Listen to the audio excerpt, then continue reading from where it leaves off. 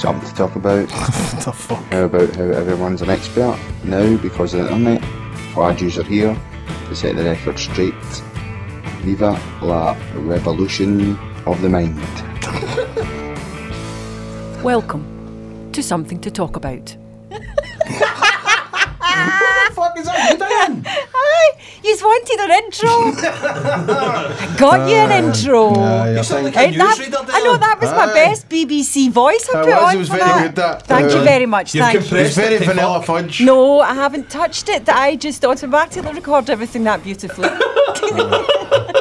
Who was the guy making it sound it to be some fucking radical podcast? Who was that? That was Barry, one of our listeners. You can't say his second name. No, I can't say his second name. I don't know. It's Huestes. Huestes, yeah. I don't know how it's pronounced. I'm sure Hello, he Barry. get. Thank you for that.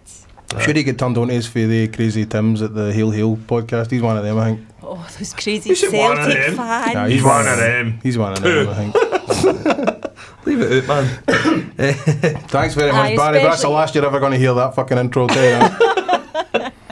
We appreciate the effort, but thanks very much. No, but just if anybody thinks they can do better than Barry, fire us a Clean slate next week. Clean slate next week. Yep. And you get your I don't know, I like Diane's wee bit at the end though. I think we should keep that. I like that. Play it again, Dan. I Can gotta you do play it again, aye. Play Right, again. hold on a wee second then. Know the whole thing. I know, fucking don't play the whole thing. Welcome to Something to Talk About. Yeah. I should keep that. We should keep that. Excellent. We should keep that. Go on and get off your fucking phone, you ignorant prick. We've got guests. Two of them. I'm doing research. I sent you the research. Have you not done it, you lazy bugger? We've got two guests I've here. got it right now. Look at And it he's right now sitting in front of them, Googling them. Yes, we That have got. fucking clown. We have Don't you got- dare intro them. What? Do you know how long I was outside? I was outside like a fucking crazy person trying to say positively Scottish small mercies. Do you know how fucking hard it is to get that out? Go I was for trying it. to say that. Right, you intro I just them did then. it. You intro them. You do it, go. Go. No, intro them. I've No. turned my phone off. Thanks very much for coming. We've got Paul. Hello, Say your second name. Kaczynski. Paul Kaczynski. Bless you. And we've got Tom Brogan. Hello. Thanks very much, guys, for coming here. Kaczynski. Yes. How often does that come up that you've got the same name as the Unabomber? Do you know you are the first person? Ever? I kid you not, you are the first person to ever pull it up. Fuck off. It's spelt differently though, isn't it? Spell Has he got a Diane. Y? He might have a Y, aye. Maybe he's a Y. Spell out the Unabomber's second name. Oh, right, okay. I sent you a link to Well, him. well, mine is KOZINSKI, so I put, Right. he must be a Y then. Yes, he is. Yeah, he... Oh, I don't know. Wait a minute. You're trying to disassociate yourself from this guy. What was his first name again? Ted? Ted. Right. Ted. He spells his KACZYNSKI. Oh, That's that's a completely fucking different. That's a mess of nonsense. That doesn't even say Kaczynski, don't know. That's Welsh. It says Kaczynski. And we have Tom Brogan. You missed that bit. I did that already. You Oh, did you? fucking Idiot. Jesus Christ, man. Turn yourself up, Stephen. I'm There not is a going to get... murderer with my name as well. Is it really? Aye, but he's only killed one person, so it's But he's not a serial killer then. He's not famous. He's just a murderer, yeah. Was he Wasn't just a a murderer. murderer? How do you find that shit out, man? Because it was in the front page of the paper. Ah. The guy wearing What happened? name. What did they do? He murdered an old woman. Maybe he wanted his wife. Aye. Maybe he's just. Maybe. Do you think it's strange when people name their children by your second name? They give it their first Aye, name. first name is a bit Aye. weird. Aye. You know, they will put it. See the Hamilton Ackies, right? They've got right. Honestly, see Hamilton. I'm intrigued to hear where you're going with this, man. see Hamilton He's Ackies. desperate to talk about football. No, What? I know. No, see It's Hamilton. because it's been an old fun game today. He can't help himself. Right, Hamilton Ackies have got a casual, right? A lassie casual called Brogan. Wait a minute. What, a casual, a hooligan? A football hooligan. A lady hooligan. Aye. A football hooligan. Is No, that the only hooligan they've got, and that's why you know about Hamilton Ackies so casual? Oh, they're so progressive, no, clearly. it's so funny. So funny. She was on going, aye, we just get in, we fight them Motherwell bastards. You know, like that. No bother hen. But she's called Brogan, so you have actually got the second name of Ned Lassie for Hamilton. I'm sorry. I bet you but- thought when you came onto this podcast that's what they'd go on about first. I know. Nice. We're getting to know each other here. Oh, We're I actually see, we're on. It's usually I'm slagging Hamilton. It's usually Kilmarnock that cops it off. You're not for Kilmarnock, are you? No. We've got a mate for Kilmarnock called Miggy, Aye. and he moved there. It was the worst movie I've ever made because every time we're doing this podcast, Kilmarnock cops it. It does, doesn't it? Kinda. Aye. Aye. Did you know they have a different? What is it? Halloween's a different Halloween's night. a different night. No. Seriously, It's a aye. fact. It's a fact. Yeah, they celebrate a different night for the rest of the world. Is it like near Halloween? It's Or like the 2 day nights before? before. Or No, something? it was the week before. Was it a week before? Aye, we still don't know why. I think there is a reason for that, isn't there, Diane? You? I did ask Miggy and he just shrugged his shoulders. Aye. Oblivious to all, he'd no idea. And somebody asked Miggy when's New Year. He says the new. Aye. You know, just whenever. But aye, they have a different. So Kilmarnock, in my opinion, that totally vindicates them getting slagged because because of that. So guys, you are here to promote a show. Well, we're here to have a lovely time first. Aye, good stuff. obviously. Aye, Exactly. Exactly. Is it the short attention span theatre? It is. This is Tom's baby, really. Short Right. attention span theatre. Yeah. What is the short attention span Well, theatre? short attention span theatre was just a name for a wee night that me and my friend Karen run. It's short plays, and it's like usually it's like 4 or 6 short plays on an evening, and we called it short attention span theatre. And that name is kind of stuck for other things that me and Karen do now. Excellent. So that's basically a kind of mini production company that Aye, you guys kind have. of, yeah. Excellent. Excellent. It's So a great they, name.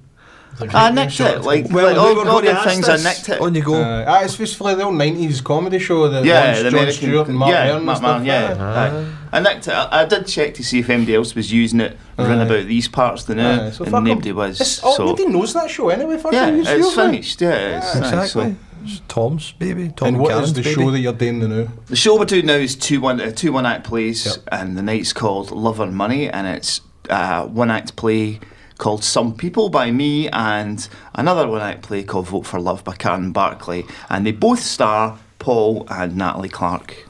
Nice. And Can they're you use a on- wee summary of what each one is about for the actor who is in Aye. both of them? Well, Some People by Tom is about a man and a woman who meet during a summoning by a headmistress about an altercation between their children in the school. Oh, right. And there's a kind of Right. misunderstanding to begin with, and they both get put onto the school board. And each week they kind of grow more and more fond of each other, and it's their kind of Nice. journey through that. That sounds good. And the other one is? And are they single at the time, hopefully? They are. Right, I yes. was gonna say, yeah, they're both both single These parents. two Yeah. cheating bastards. Somebody's not romantic to ask that question. Excellent. And the other one, Vote for Love by Karen Barclay, is, gosh, it's about an election taking place in a kind of small Scottish town, and Susie Love, played by Natalie, is forced into running for this election, and my character is married to her sister-in-law, who's the original candidate. And Your character was the original candidate? my wife, Your who is wife, her sister. Right. All right. Yeah, so she's my sister-in-law, and they kind of start to fall in love and things and have a relationship and ups Excellent. and downs. So they're both very good because it's about the ups and downs of relationships and things. Who is it that wrote these? Was it yourself? And Well, I wrote one of them. Karen Bartley wrote the other. excellent. Are you guys inspired by guys like Willie Russell and stuff like that? Is it kind of? I mean, there's a sort of, my sort of inspirations don't just come for the theatre, it's for film and TV and stuff like that as well. Excellent. But I know Willie Russell's somebody I like, but No, it's just see I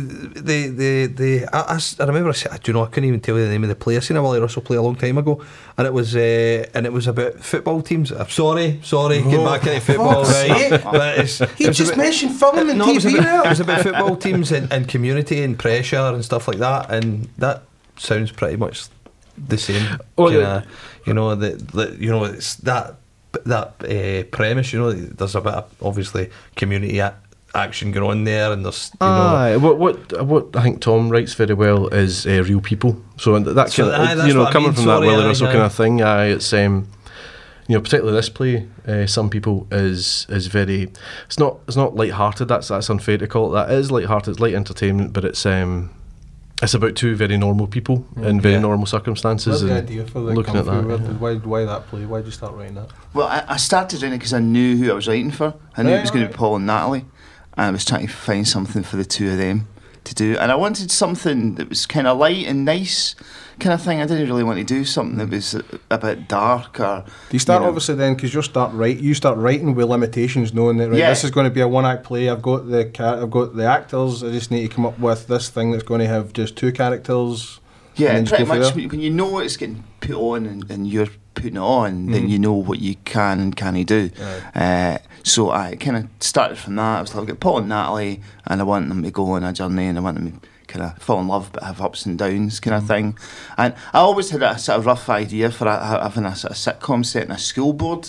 I just thought a school What's with board. the school board thing? What was that? I remember somebody said to me that he'd been asked to go on his son's school board, and I was like, "Oh, you going?" He's like, "Oh, fuck, get on that."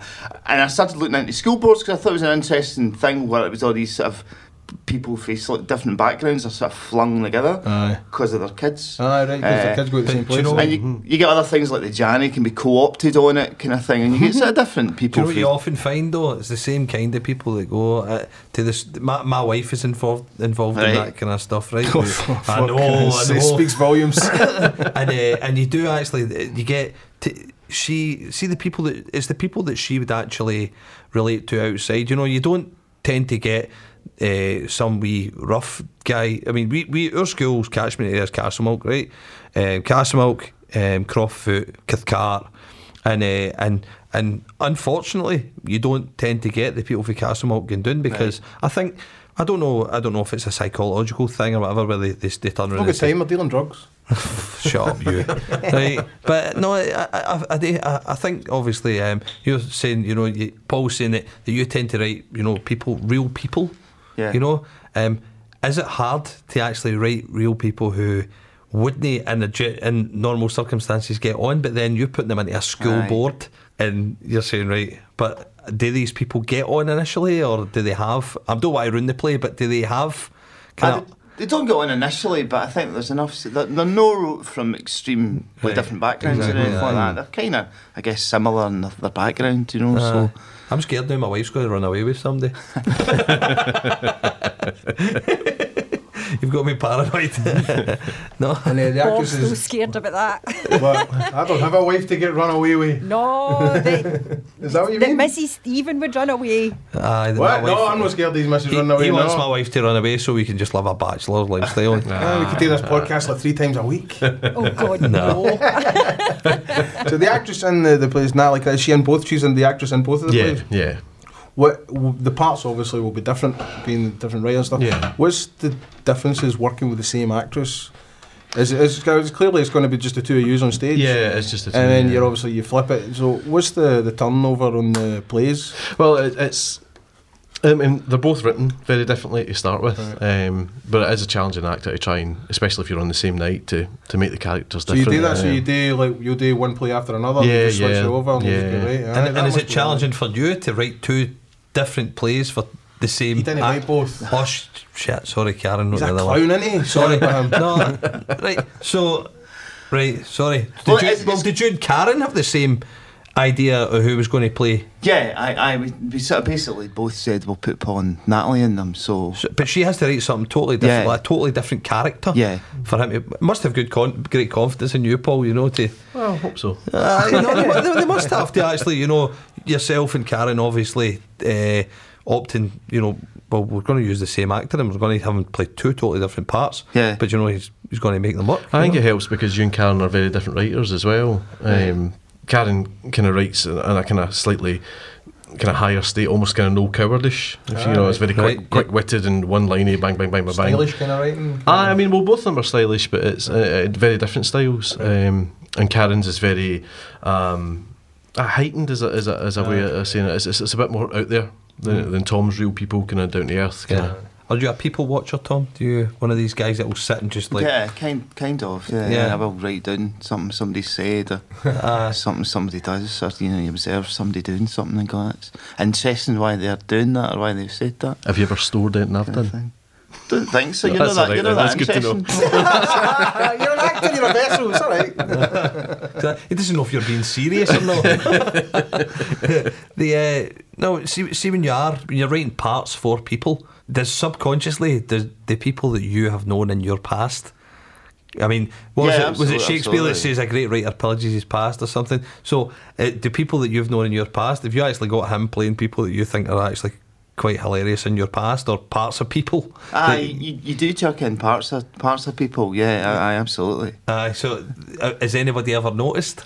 You know, I do that. Don't think so. I think I mean, my first play we did, but we because I co-wrote my first play, but we did name the character after the person. Oh, right, that right. way, and she did come to see it, but we did sort of let her know. One of our traits was tapping folk to go out for a night out, and this lassie just basically tapped guys for money.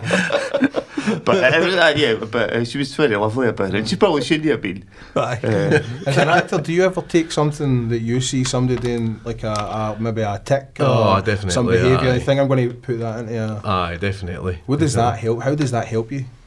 It varies, it varies your characters a bit, and you can. Right. It's almost like a pick and mix. You've got a wee bag of goodies that you can kind Aye. of delve into and see Can it what be your scary? he's Can got. it turn into a crutch sometime where it might just be something you go to Aye. if you don't know the choice to make? You get your comfortable shoes, and you kind of fall into it. But it's good when you do completely different parts. It kind of your bag's empty for that, so it's Of it's course. a good excuse to fill it up with something else. Is it hard to be an actor who is, with all the actors and people that come before?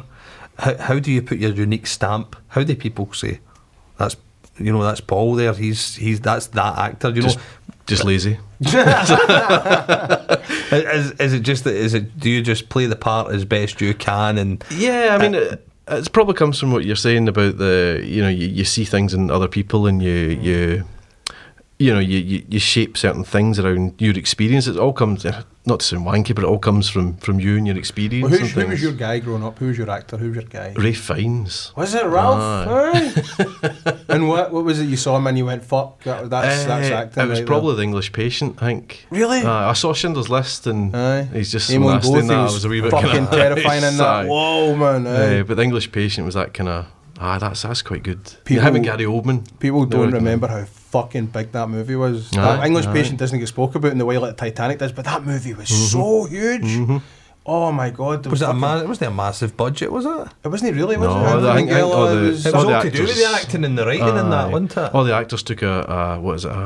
Oh God, I can't think of the word. But Percentage or something. That well, they didn't get paid. They Aye. took it on. If the this back makes money, end. we'll get it back. You know what I mean? Deferred fee. That because they wanted to do it, basically. Aye. It was an old-fashioned kind of David Lean Aye, romance aye. kind of film, and they didn't make them anymore. And Exactly, yeah. when people saw it, it was like, fuck, that's huge, and it made him a star, didn't it? Yeah. He done a better movie than that though. It was the end of the affair. Oh yeah, that was Remember good. that Yeah, with Julianne Moore? It's a Aye. great movie. I used to love Julianne Moore. Or Rust of Love. She was my amazing. older women crush, definitely. What changed? She's still Eh? older than you. I know, it's just She I still don't looks the know. fucking same as well. I've not seen her for a long time. Have you seen our daughters, like a mini-me? Julianne Moore's daughter. Aye, she's another one that's got like Reese Witherspoon's got a mini-me daughter as well. Wee daughter with giant forehead, I know. Pretty much, aye. What does Julianne Moore, what age is Julianne Moore's daughter then? I think she's maybe about 18, 19, something like that. I can't remember. I remember seeing a That's picture too and young. being like that. Diane, that's Whoa. too young for us to talk dirty about her. Why'd you bring it up? You did, why did you think of that anyway, Listen, Bob? he's still going to Bad get him and Bob, Google bad her. Bob. Yeah, I'm still going to Google it. He's still going to Google her. Aye. So what about you? Who was your guy? Who was your person or thing? What was your What made you want to write? Made me want to Or write. who continues to make you want to write? Well, like I was saying before, it's TV and films and theatre. It's like John Sullivan for The Only Fools and Horses and Dear John. What was a film that you saw when you were wee and you were like, I want to do that? A film I saw? Again, like actors, my guys were kind of Tim Roth, Gary Oldman, Nice. De Niro, Pacino. Both met Tim Roth, didn't you? Aye, I did meet Tim Roth. does Do I he- hear a Tim Roth story Aye, really quick? please. Aye. We were at Cannes with a short film that we done, a western called A Shot in the West, right? And Zal Clemenson for the Harvey Band was in the movie, the sensational Alex Harvey Band. And we were hanging out in this hotel, the Carlton Hotel, right? We didn't stay there, right? We just hung out there where all the fucking famous people were, because that's where you went to see them all. And we were sitting there with, it cost like €120 for a round, right? We just sat there with like one fucking beer for like 2 hours, right? And Wong Kar-wai was the jury president at Cannes at the time, and he was making a movie with Tim Roth. So Tim Roth was there talking to him, and he was at the bar. And I said to Zal, I says, look, it's fucking Tim Roth. He says, oh, I'm a big fan of Tim Roth as well. I says, well, we'll talk to him, we'll go talk to him. This is at the end of the day, and that entire day, my whole day was meeting people, like the BBC people, loads of fucking shady producers in tents on the beach and stuff, right? And it was all like, this is a movie I made, we made it for no money, we done it with my pals, I'm here to try and get some interest in it, blah, I had a spiel, right? And so by the time I got to Tim Roth, it just came out, right? But I was trying to, I wanted to genuinely say, like, I'm such a huge fan of yours, but the fucking spiel fell out of my mouth. He goes, don't hustle me, kid, right? Don't hustle me, right? He says, just talk to me, right? So I explained it to him. And I said to him, and Zal Clemenson for this. He says, Zal Clemenson? I says, aye, he's all there. He says, Zal Clemenson, is you Zal Clemenson? And he totally fucking had like a fanboy moment with Zal. Brilliant. That was his first ever gig. He was such a huge fan of the Harvey Band, Right. and he loved Zal, and he was there talking to him for ages, and Zal was like, this is fucking weird. But he's a super nice guy, great guy. Oh, that's good to know. It's always good when you find out they're good guys. I know. Quentin Tarantino, not so much. Really? Yeah, not so much. Because I went to get something signed off for him. The But Kill he's Bill. weird, isn't he? He is just No. weird, a weird guy. Yeah, it was. See, Kill Bill, right? They'd released it obviously in 2 parts. So I went and I paid money to get stuff signed, and I had the both parts of these big Japanese rare fucking collector's boxes. And he would only sign one of them because he was running late, so he'd only sign one thing. I was like, mate, just fucking sign it. I'm standing here in front of you, just sign it. He ended up, he huffed and then he signed it. And I threw a copy of my DVD at him. Says, I made a movie, fuck you. Not really, but kind of. So right, Is that you finished with the name dropping for the night now, Bob? no, he's not I've finished. got to give you, they were 2 absolute crackers. Well done, that's you top of the list there. I've still got a Nick Nolte one I could tell you, but I'll leave that for another week. Fair enough, fair enough. No, it's not as good as Robert Redford, right No, enough. never been as No. good as my Robert Redford, but Sure anyway. they are. There we I go. met yeah. Robert Redford. Oh no. She had a close because she was up close and She was personal sunburnt with- at the time. Robert Redford's looking at this peely-wally lassie, all sunburnt. Yes, looking at the stupid lassie with the ginger jean with the big patch of sunburn on her face. No wonder he was laughing at me. That's all That's I not the can most say. interesting part of the story. Diane was in like a secret fucking part of the airport though. That is now to me that is one of the more interesting parts of that tale, because that corridor does exist, but no public will be allowed near it now because of 9/11. Right. So, but that was obviously pre-terrorism days where we could roam airports freely. Exciting times and see stars. Well, Back there's in the always day. that positive now. We're not going to get fucking crazy people like you bothering Robert Redford anymore. I didn't bother him. I just stood there like a statue, unable to move at the sheer audacity of knowing that there was Redford in front of me. I jumped away in there. You were talking away, Tom, about the Tim Roth. Tim yeah. Roth. Was it actors that drove you towards? Aye, it was acting. But I mean, Writing I and liked directing. writing at school kind of thing, you know, but it took me a while to realise that you could actually write plays and film scripts and TV scripts and stuff like that, you know. Did you go to school to learn that? Did you go to? No, particularly, no.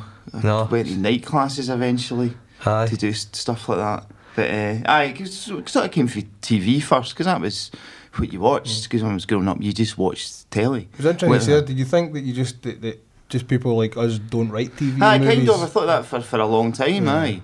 I think I wanted to be a journalist because I thought that was the only job I knew, a writing job I knew. Do you know what I mean? And it took me a while to realise, no, you can actually write plays and you can write films and scripts and And books. be and all that. creative rather than Yeah. journalism. As much as a lot of it is creative, right? Very enough. fucking creative. Hashtag fake news. A lot of it is creative, but at least you get to be creative and admit it. You know. So no. So when you decided, you know, well, when did you decide? When did you say, you know, that's for me? I'm going to try and write some Was that early on? Nah, it was probably in my late 20s kind of thing. Aye. Because it was a mate of mine, Fraser Campbell.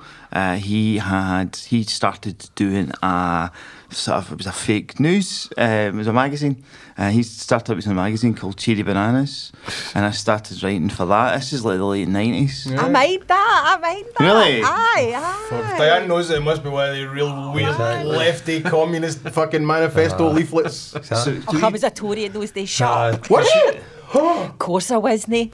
No. Just winding you up, Bob. So it was a got happy proper there. magazine, a printed magazine. It's a printed magazine I that mind it, Fraser basically got done himself. Fantastic. And I'd met Ian Drew for it, and we wrote, it was sort of satire really, but it was sort of short stories and piss taking of the news and all that. And we'd done that for ages, and then Fraser and I started writing sketches together. Right. Do you know what? I wrote a sketch. Remember my sketch? I wanted to write sketches. Let's make it all about you. No, this is a brilliant sketch, right? Right, no, this is a... Do you know how interesting these guys are? I've heard all this shit, mate. I've heard Right, all. see, I'm one of these guys, right? I'm one of these guys that my mind goes a million miles a minute, right? And I come up with these daft creative, I think they're creative ideas, and I created a character called Glasgow Fonzie, right? Right. Sounds good so far. Right. Now Glasgow Fonzie, he thinks he's as cool as fuck, but he isn't. And he everything he tends to do, he thinks is helping, but it's not helping. So in one of the instances, he walks there. Somebody's looked at their motor. Somebody's looked out their motor, and he sees it try to get into the motor, and he walks up, smashes the window and gets the keys out and goes, "Hey," like that, and walks in here, right? And the woman's going, "What the fuck? He's just smashed my motor." So what do you reckon of that as a sketch? As a professional sketch writer, what do you think? Break it down and tell us. Well, you've got everything there, because you've got conflict, and you've got the fact that the guy's deluded and he thinks he's smarter than everybody else. Aye, but so you've got the elements there. Is that some kind of self thing you've got there, Stephen? Because I heard the words deluded. Well, You writing all about yourself there? I write for the people I know, you know. Bob, then. I guess so. It fits too. Anyway, enough about us. Your first acting gig. Oh, What was your first acting gig? my first act professionally. Well, because I read that your first acting gig is usually a chicken. That doesn't count. Aye, that was. That doesn't count. Stop That did putting that. flash through my Stop mind putting there. that on. Is that on your Wikipedia? No, I don't know if I have a Wikipedia. I'm going to find out. I'm going to find out. You don't know if you have a Wikipedia? I presume I don't. Whoever wrote up that thing, don't. I'm sick of reading that Hugh Jackman was a fucking tree in school and Scarlett Johansson was a fox and fucking playtime in a play, and that's not where it came. No. Where was your first acting job? Professionally, it would have been in the Arches. Right. God rest its soul. That was a great venue for that. Aye. And a play called Time in the Conways by J.B. Priestley. Never heard it. Go for it. uh, Sell us on it. Oh, it's a riveting 1930s Is it shite? drama. Is it shite?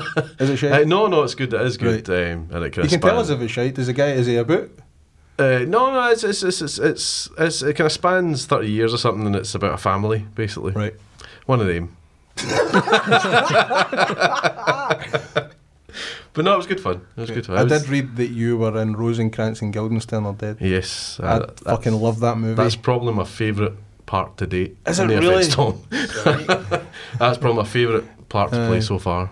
Well, it's Tom Stoppard. I mean, you Yeah, can't yeah. argue with that. Aye. It gives me something to work towards. Exactly.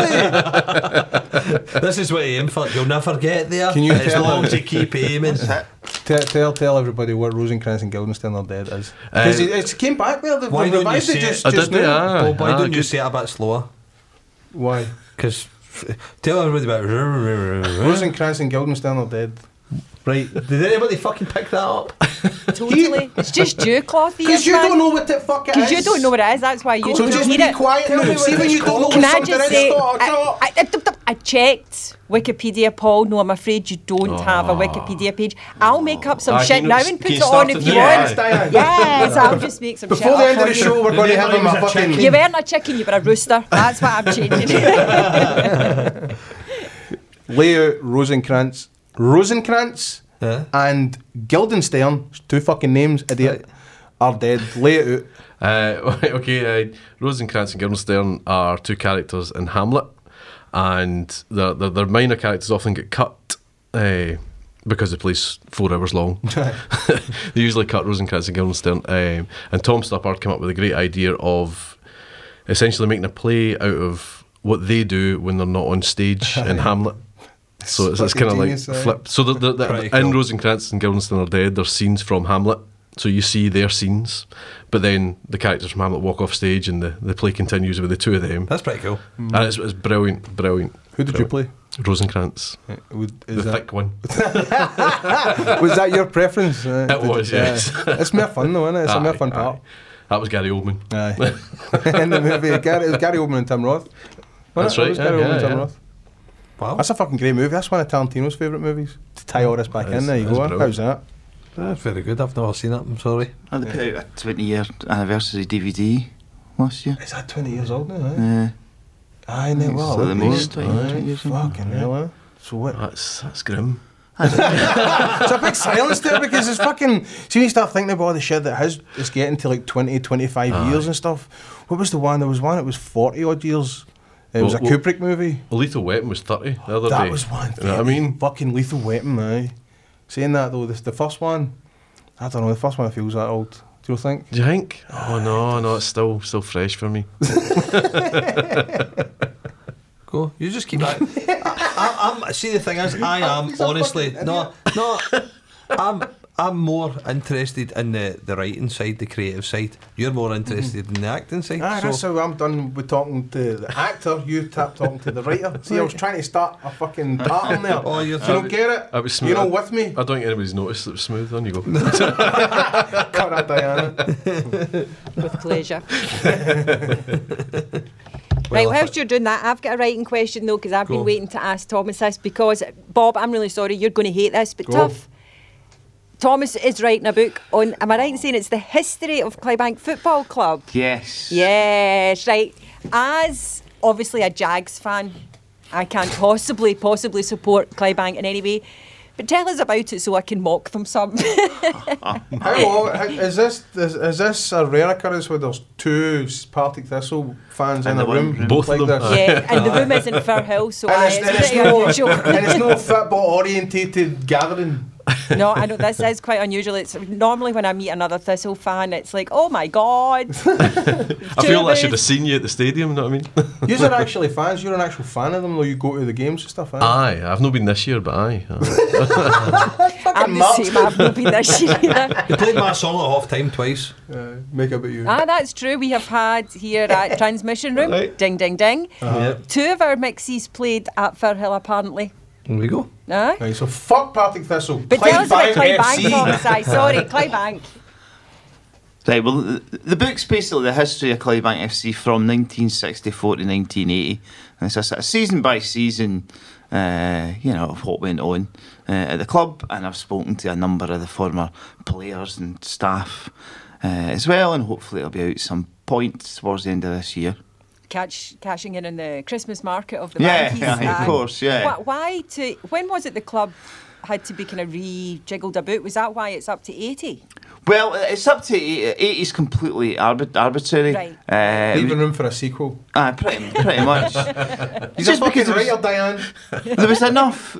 I mean, I could have written it all the way up to the present day, but then you'd not get as much detail Right, in it, fair enough, or it fair would be enough. 3,000 pages or something. So basically, the club were a junior team, and then they merged with East Stirlingshire. And became a senior team. I don't know, this is boring. Junior teams like non-league and seniors, the football league, Scottish Football League.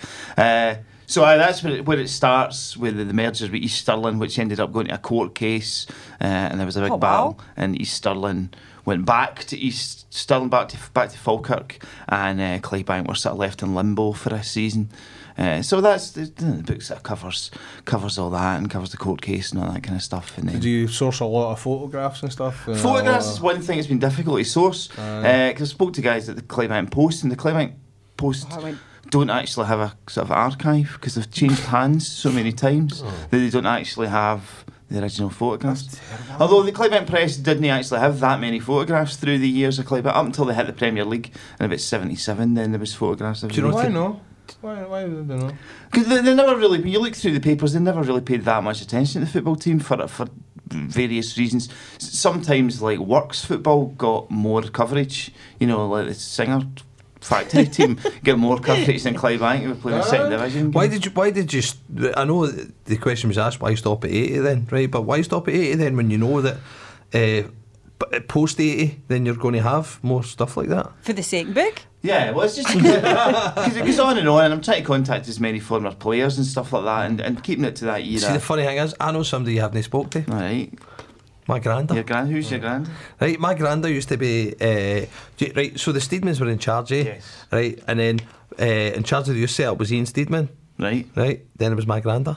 Who was your grand? My granda's name was Harry Garrity. All right, I've not spoken to. Right, he was he was in charge of. He brought through loads and loads of players, man. Alex Matthew.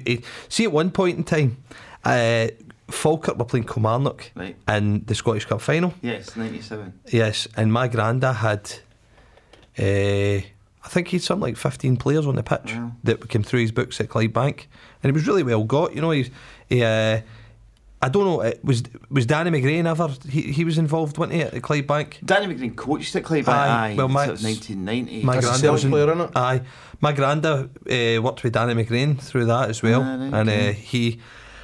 I used to go to Kilbowie when I was younger. I was saying to this off mic, you know, I used to go to Kilbowie when I was I seen younger. Danny McGrain in the cinema once. Did you? I seen him in B&Q. And I'm just trying to add something to this fucking conversation to get away from football. Well, What? just let us have a wee chat about football. Alright. Just we'll talk about films again soon. We And should let us have a I wee seen chat. Danny McGrain in B&Q and I was with my granda, and I was totally starstruck because I'm standing there like that, and my granda's got me in a hugging embrace. How's it going? And I'm like, oh my God, that's Danny McGrain. But my granda was totally involved with Clydebank for a long time. In fact, he was friendly with Davy Cooper, who we spoke about. Okay. You know, being the greatest. You're right, the greatest player ever to play at Clydebank. Yeah, I think Bernard that's Kennedy. pretty, yeah. I mean, you know, there are different levels of Better sort than of cult Big hero. Jim Gallagher. Well, Jim Gallagher obviously was one of the Banky's all-time greats. Aye. Aye. But I mean, the Cooper thing's interesting because like, when you see David Cooper, it's like there's a little bit about he was accepted at Motherwell, Clydebank and blah blah Rangers, blah, aye. and then he went to Rangers and blah blah, and you get very little about. Was he not at Clydebank after he was at Rangers? Yeah, He went aye. back. Yeah, He went back, aye. But he was there before he was at Rangers as Yeah. well? Yes. yeah. Then he went, why'd he go back? Well, he went back when his career was winding down, and he was always fond of Clydebank, and Clydebank he was fond of him. You know, so So it was a passion he has. aye. So is Clydebank football a passion of yours? Where does that come from? Yeah. Why did you want to Are you fake initially Clydebank? get- Aye. Aye. I mean, I started going to Clydebank when I was like 9. My dad was a Celtic fan, but he took me to Clydebank because it was just in the road, and he would let me go to Clydebank on my own. He would never let me go to Celtic Park on my own. So that's really why I ended up going to Clydebank. Aye, well, it's I was absolutely heartbroken when it all fell apart at Clydebank Aye. because that was a big part of me growing up as well. You know, Sure. my granddad. See, when I used to go on holiday, my granddad used to get the Clydebank minibus, right? Because for all the grandweans, and he used to get the minibus. They say, I can say this now, right? Because at the time he'd have probably got his balls kicked for it, right? But he used to drive. long since retired, so Yeah, I it's know not- exactly. He used to drive the Clydebank. He's 82, 83 now, and he used to drive a Clydebank minibus with all the grandweans in it to places like Arbroath and that. And do you know the crazy thing? We went to Arbroath, and Clydebank were playing Arbroath, and we went to the game. They must have been like that. Where the fuck's the minibus? But back then it was just minibuses for some reason. I don't know if the players travelled in a minibus. I don't know how that kind of thing happens now. But back then. But he was heavily involved in Clydebank. Right, okay. But he used to run like kind of Goodyear Boys Club and all that before that, and then eventually, I don't know how he became involved in Clydebank, but he did. I mean, I'm trying to think of the players he had coming through the books. He went to Rennes.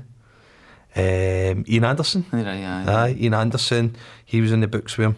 And my grand actually holds a record. Aye. Clydebank had the record. They won 9-2 in the Scottish Cup final. He won the reserve league as manager as well. Aye. So I can get you photos of trophies now if you want, my man. Good stuff. Aye. No, I'm interested in that book. When is that out? Are you writing it just now? I'm writing it just now. It's sort of towards being finished, but I'm still trying to get in touch with more former players. Say their different other names, they might guys listen to the who show. were, who were about, you know. You never know who you try to get Just hold basically anybody who. I mean, I've spoken to guys like Andy Roxburgh and Jim Fallon and Jimmy Caskey, and you know, I spoke to Jack Steedman. So, Is he still in the States? No, he lives in Bearsden, but he goes. He was just back from the States when I spoke to him. He's got his soccer school. He offered my granddad a over job there. Really? Aye. When he was see when he set it up, he phoned my granddad. My granddad's like, listen, I've got my grandkids and all that here, and you know, he'd kind of stepped away. He fell out with them. Right. Our I say a training kit. I mean, the Steedmans I think were a wee bit tight with their dough, weren't they? So and were they I'm sorry, Bob. Bob's fucking Sorry. bald out his skull here. I know, whatever, keep going, it's your show too. Were they ultimately responsible for the downfall of Clydebank Football Club? Well, I mean, the conversation I had with Jack Steedman, he was kind of trying to set the record straight a wee bit about it and said that ultimately they weren't. But certainly the fans really see the Steedmans as being at fault for it. I mean, they sold the ground but we had nowhere else to go to. Where was their ground? Where was their home ground? Kilbowie Park is now, if you go up to Aldi. Is it the Aldi? Is that what it was? The Aldi and the McDonald's, that's where the park was. Aye. I'm sure I was in it once before, but I didn't give a That's a fuck great about wee it. ground. I was in it. I used to go to it every week nearly. Bob, you're Well, the odd one out here, or well, maybe Paul as well, because I had a season ticket for Kilbowie for a year as well. Well, I pretty much had a Season season ticket ticket, as well. really? But I did, it I was won it just- at school. How could that club fucking consciously sell you a full season ticket and not knowing if they'd make it to the end of the season or No, not? they used to give them away every year, I think. Like Right, all alright. the primary schools in the area would get like Oh, 10 that's season nice, isn't it? tickets. It was nice, but I won one and there was a Is big that why hoot. they went under? Ugh, no, well, I Kept never, me on the I price never of the games. supported The them. games was buttons to get into anyway. And once they opened the gates on the other side at half time, everybody piled in for nothing anyway. So they didn't exactly have the best pricing scheme I've ever seen for a fitty team. Nah, do you know, I still have great memories of the ground. See, when you used to walk in, say as if, you know, if you were coming down to where the police station was, right, you walked kind of round and you had, I don't even know, what stand is that? Asda. Is it the Asda? No, not the Asda side, at the other side. At The Alfred stand. at the other side, I don't even know if would that be the North Stand, I don't know. It But probably was the police station but side. when you walked in and it was all terraced, and then they had the kind of new seated stand on the right hand side of you. yeah. See at the very back there was the pie stall. I just have great memories there, man, being a wee guy and just. But I used to walk around the groundsman at the time was a guy called Packy Friel. Right. Do you know about the kind of No. all that kind of stuff? You know, I'm going away doing the depths here. You know, I'm trudging. I know these people that used to mow the lawn. But the groundsman was a guy Packy Friel, and his wife Mary Friel she used to wash the tops and all that. Right? It was just it was a kind of community thing. Sure. And I remember just walking around and you know, there was a big kind of wooden gate thing on the side when you walk by the main stand, and I used to just rattle the gate and he'd say, "Oh, come in, son, come in." I used to sneak in and go away around and watch the football and get myself a pie. It was brilliant. But that's when football was really football, do you know what I mean? That's when there was a bit of culture about it, when people actually it was a community thing as well, you know. But all my pals, I was at school in Clydebank, and all my pals were all, nobody gave a flying fuck for Clydebank. They all just went to Celtic Rangers. Celtic Rangers, aye. I mean, I don't get me wrong, at the time I had a Celtic top, but my local team was, I mean, I'm from Drumchapel, so the local team was Clydebank. We used to go and watch them because, like you said, there was no way, there's no way that your dad would have Let you go to Celtic Park in the rain, Aye, get the exactly. train, the Aye. 10 or whatever. You know. Aye, exactly. People pissing in your shoulder in the jungle and all that. Crazy. Anyway. Is that as if you go to your sister? No, I could talk about football all day, I'm sorry. Especially I could talk about Clydebank all day. And it's quite fitting that you've got the red and black headphones on because it's, you know. So they're back now, though, aren't they? They're a real team again. But they're back in the juniors. Aye. Right. Excuse me. What's happening with them now? They play out at home park, don't they? Play at home park, aye. Doing Oh my yoga. God, Bob! Football knowledge. Are you all right? It's because it's like Should we 2 rush seconds. some It's, kind of emergency service it's into 2 you? seconds away from where I stay. That's how I know where it is. There's fucking Yoker's Grun. I know. There used to be a boot sale in it. That's right. Right. Still there. It's Is still it- there, the boots. Alright. Why? Wonderful. Yeah. Doesn't know that much then, does he? No. Don't go to boot sales anymore. I know. That's what we were saying. These things seem to meander away. You know what I mean? What about? I'm going to get back to sport here. I'm going to get back to sport. sake. No, sport and this is Sport my and film this is my movies link up. about This is sport. my link up. I was in a movie. Such a fucking conceited bastard. I can't believe we've got. Is he going to tell Do this you know- story again? I can't believe we've got an actor and a writer and the most fucking the I'm worst trying- one in here is you. I'm trying to get it back to fucking acting here. Go for it, go. I was in a movie. What movie You ever were think you- about writing a football movie that's I have. better? That's better than You have? Shot at Glory.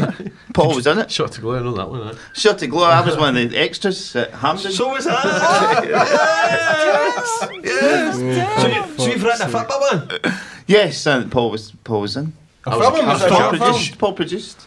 Short Short film. film. Right, Short. tell us all about it. Tell us about it.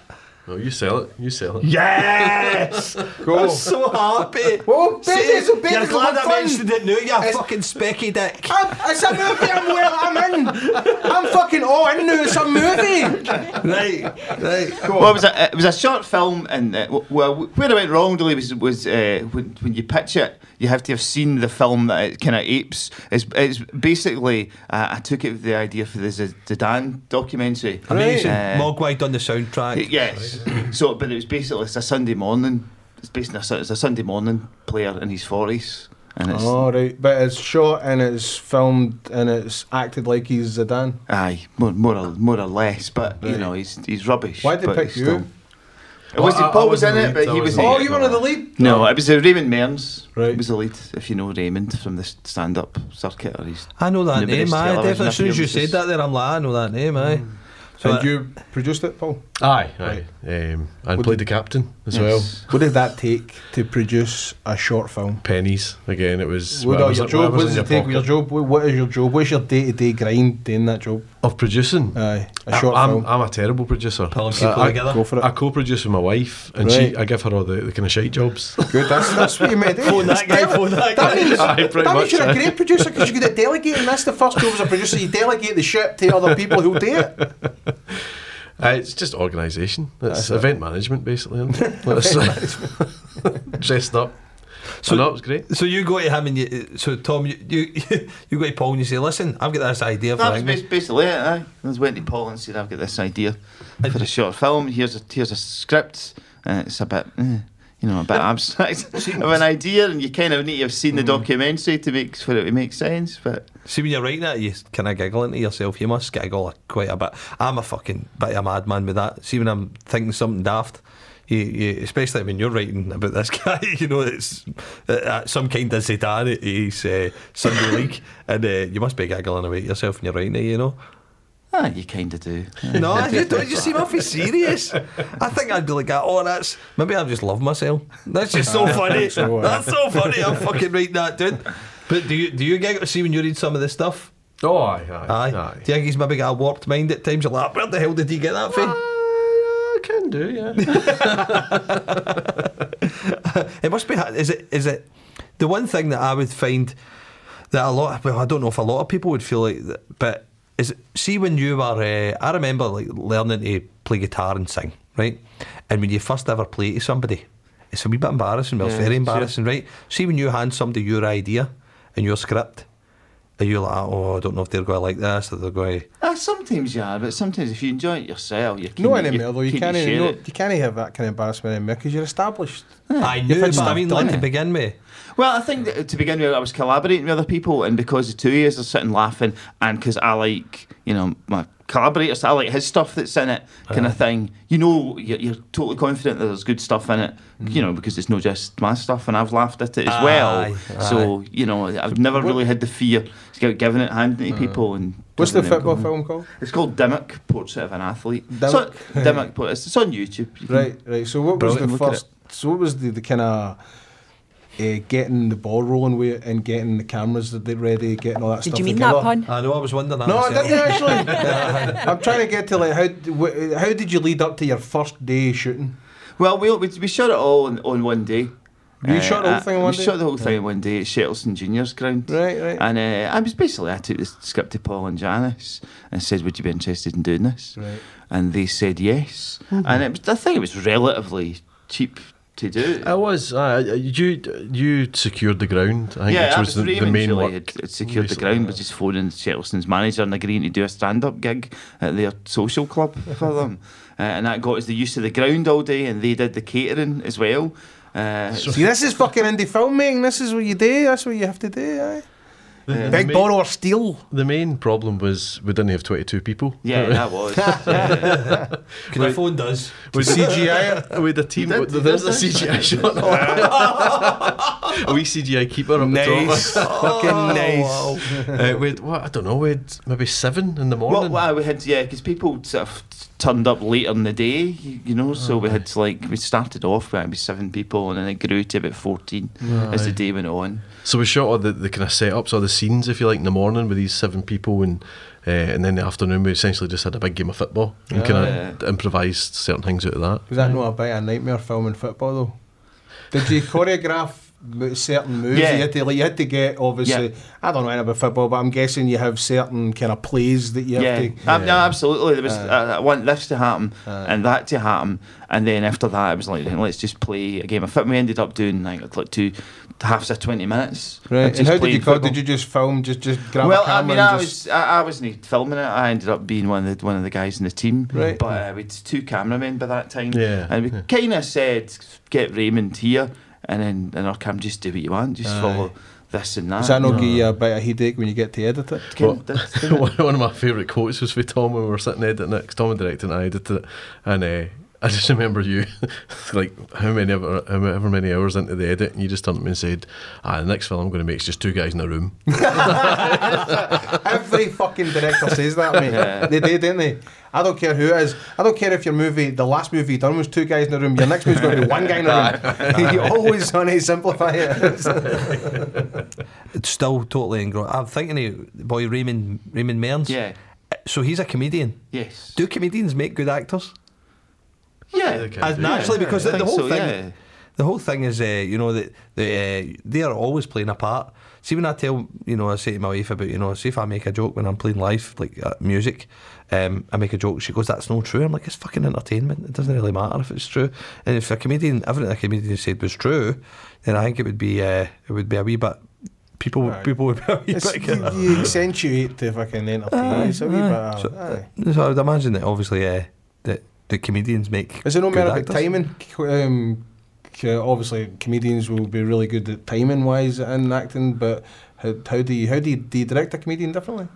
No, not particularly. I mean, but with that particular thing, it was easy enough to say to Raymond, because I had him in mind for it, and I sort of said, this guy's got the same sort of swagger you have on stage. If you see Raymond Compere in the show, he's got a particular swagger, and he can put people down that he knows are rowdy. He can see the folk that are ready to start, and you know, and he can see where the laughs are, and he can totally control the room. And I said, it's basically that guy feels like he's got the same swagger on the fibber pitch. Just he's rubbish. Right. His ability doesn't quite match his confidence, kind of thing, you know. And that was really the only. So what is your kind of thing when you're directing actors? Do you direct actors differently? Do you have a set thing and you bring them to you, or do you go to them?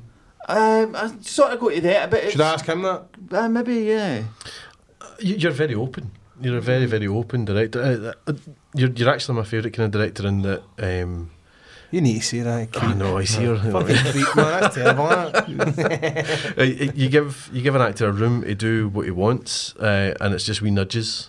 Rather than you're doing it this way, no, that it's just wee nudges here and there to kind of keep you on track. Is that the best way to do it? Because Yeah, the well, reason you're an actor, right, and you're there because you are there to bring something to it. Yeah. You're not there just to fucking do exactly what the director says, because then what's the point in you being there? It could be anybody. Exactly. Have you ever written something and then just say to somebody else to direct it? Would that ever happen with you? Well, I have done once. I do sort of prefer direct my own stuff as well, Because you've got a vision for it. I've got a vision for it. Plus, I've got nothing else to do with my time. You know what I mean? So, Apart from write a book on Clydebank.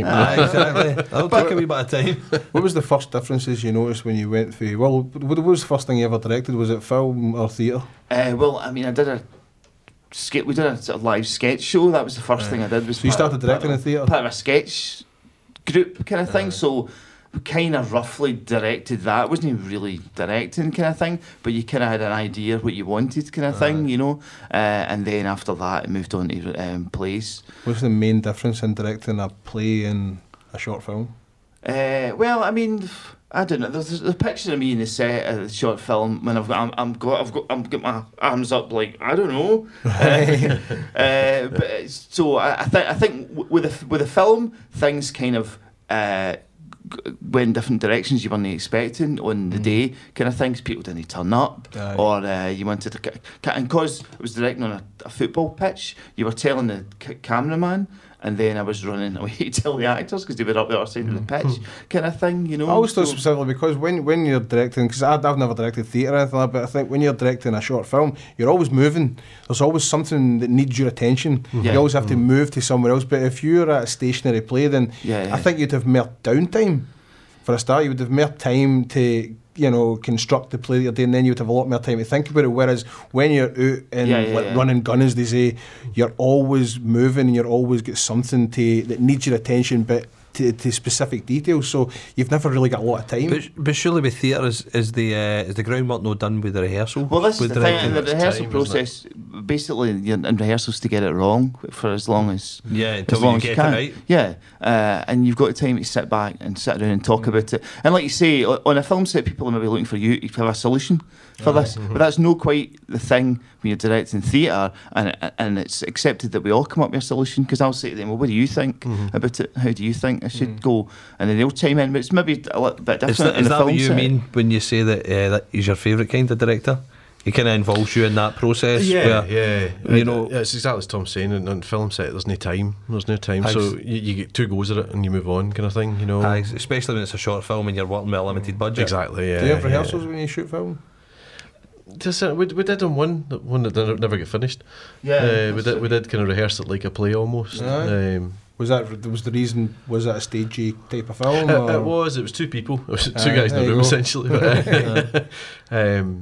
But yeah, that's definitely it's the time. That's the big difference I think between theatre and film and cost, obviously. Well, yeah. Not anymore though. Everything's on digital now. With film, I know essentially you can make it. As you want. It's great now.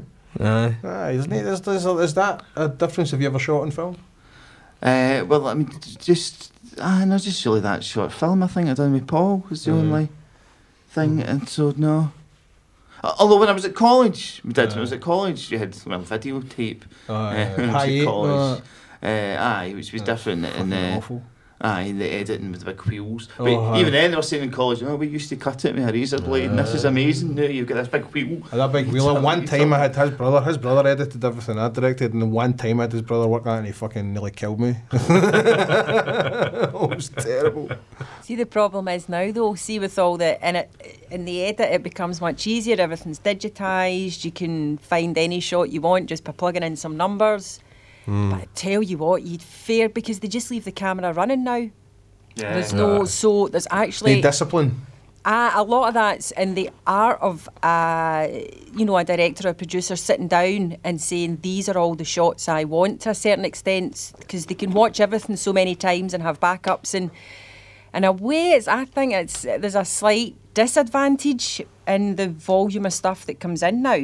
It's still amazing, and what's really good is you get to see all the asides because the camera's still running, so you get to see a lot of extra crap as well, which can be quite entertaining. Is that not down to the director as well? Because you get guys like Fincher who works on digital now, who does like 70-80 takes and just one thing, so I mean, can you imagine the volume of footage that his editor gets? Do you know, I found out an interesting thing about Fincher this morning, which I did not know. His first feature was Alien 3. I didn't realise that.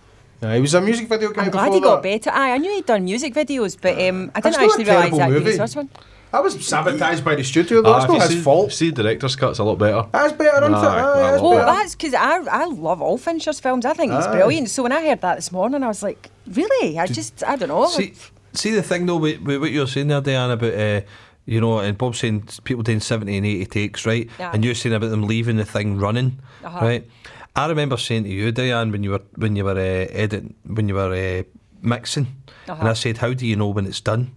You're like, you just eventually have to go right, It's true. It's the hardest thing to know when something's finished. But that must be an absolute pain in the backside. 70, 80 takes, and to think what's the best one, because everyone is going to either be totally different or very similar, but just a wee bit tweaked differently or whatever, and that would bust your chops. Surely if somebody asked you as an actor to do 70 or 80 takes, you'd be like, aye, right.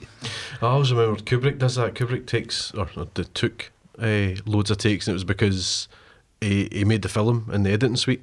So he just got loads of different versions of it and then cut it however he wanted. That's how he made his film, rather than having it all pre-planned. I don't know if it was so much that he'd done that for, especially with The Shining, he'd done it to fuck with Shelley Duvall. Aye. He just done it just to fuck with her, just to get her in an emotionally broke down state. He just made her do things again and again and again. So a lot of that is a kind of director as a dictator. And I don't agree with it, because I think it's no trust in an actor to get there themselves. And you're basically physically putting them through strain that's going to equate to what you're looking for at the end, and it's like that's a lot of effort in there when you can just trust an actor. Yeah. What's up? What? Steve and I are just making faces at each Why? other. What? Bernardo Belushi. That's What about that? right. You're saying there you're no trusting the actor or whatever to get there, right? He didn't make her date 70 fucking times. No, it doesn't matter, right? But you're saying that Do you know what we're talking about here? No. No. How do you clue people in when you Last fucking time- bring something up? Last Tango in Paris. He right, came back recently and everybody's calling Bertolucci a fucking sex offender and all that nonsense. Right. Well, the you were just saying there about trying to get And no trust in an actor. Try to get because that's somebody in Stanley this state. Kubrick. Stanley Kubrick working with Jack Nicholson is way fucking different than Bertolucci working with that bird who done like one movie or something. So it's fucking way different. Sure. Well, she's done one movie, but it turns out there might have been a fucking reason why she's done one movie. I'm not going to get that good. Right, I'm not. No, the we reason get I a was switch looking at now, Diane. please? No, the reason I was looking at Diane there is because you.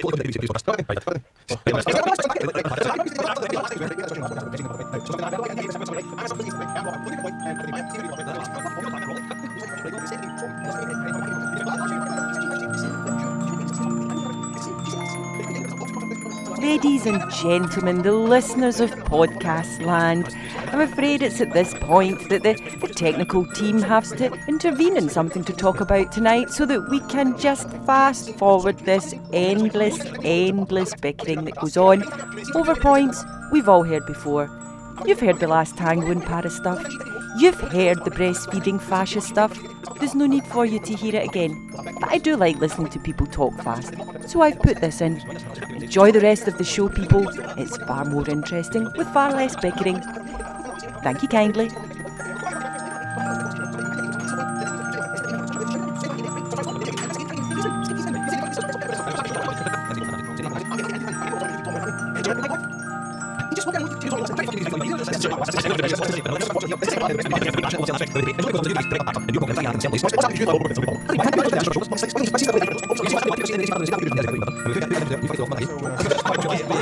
Bob, right, see all this passion. Let's swing all this passion over to something I know that we're both in favour passionately about.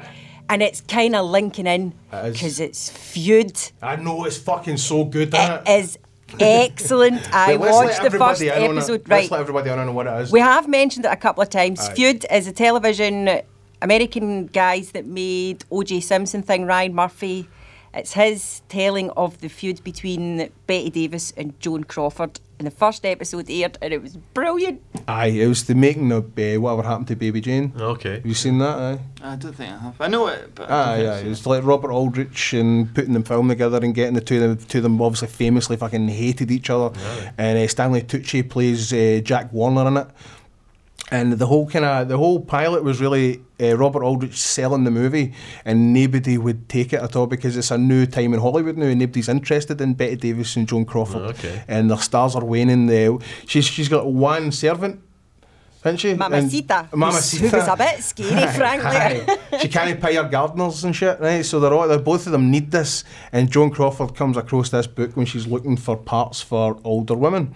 And she comes across this book, Mamacita. She tells Mamacita to go out and just buy hundreds of books with ladies on the cover, right? She's looking for a new part. So she comes in and there, Whatever Happened to Baby Jane. And then she realises the only person who can play the opposite part is Bette Davis, who she fucking hates. And she realises it's going to be great for both of them, so she sells it to Robert Aldrich, who's doing some Sandal movie. Can you remember what movie it was, Diane? No? No, I can't mind. Some Sword and Sandals fucking thing he was doing. He thought was terrible as well. And then she got him involved, and he had to go and shop at Renault Studios. It was a great wee slice of that time in Hollywood, innit? all But the it's info- super fucking bitchy. It is. Well, they were, man. They were evil cows to each other.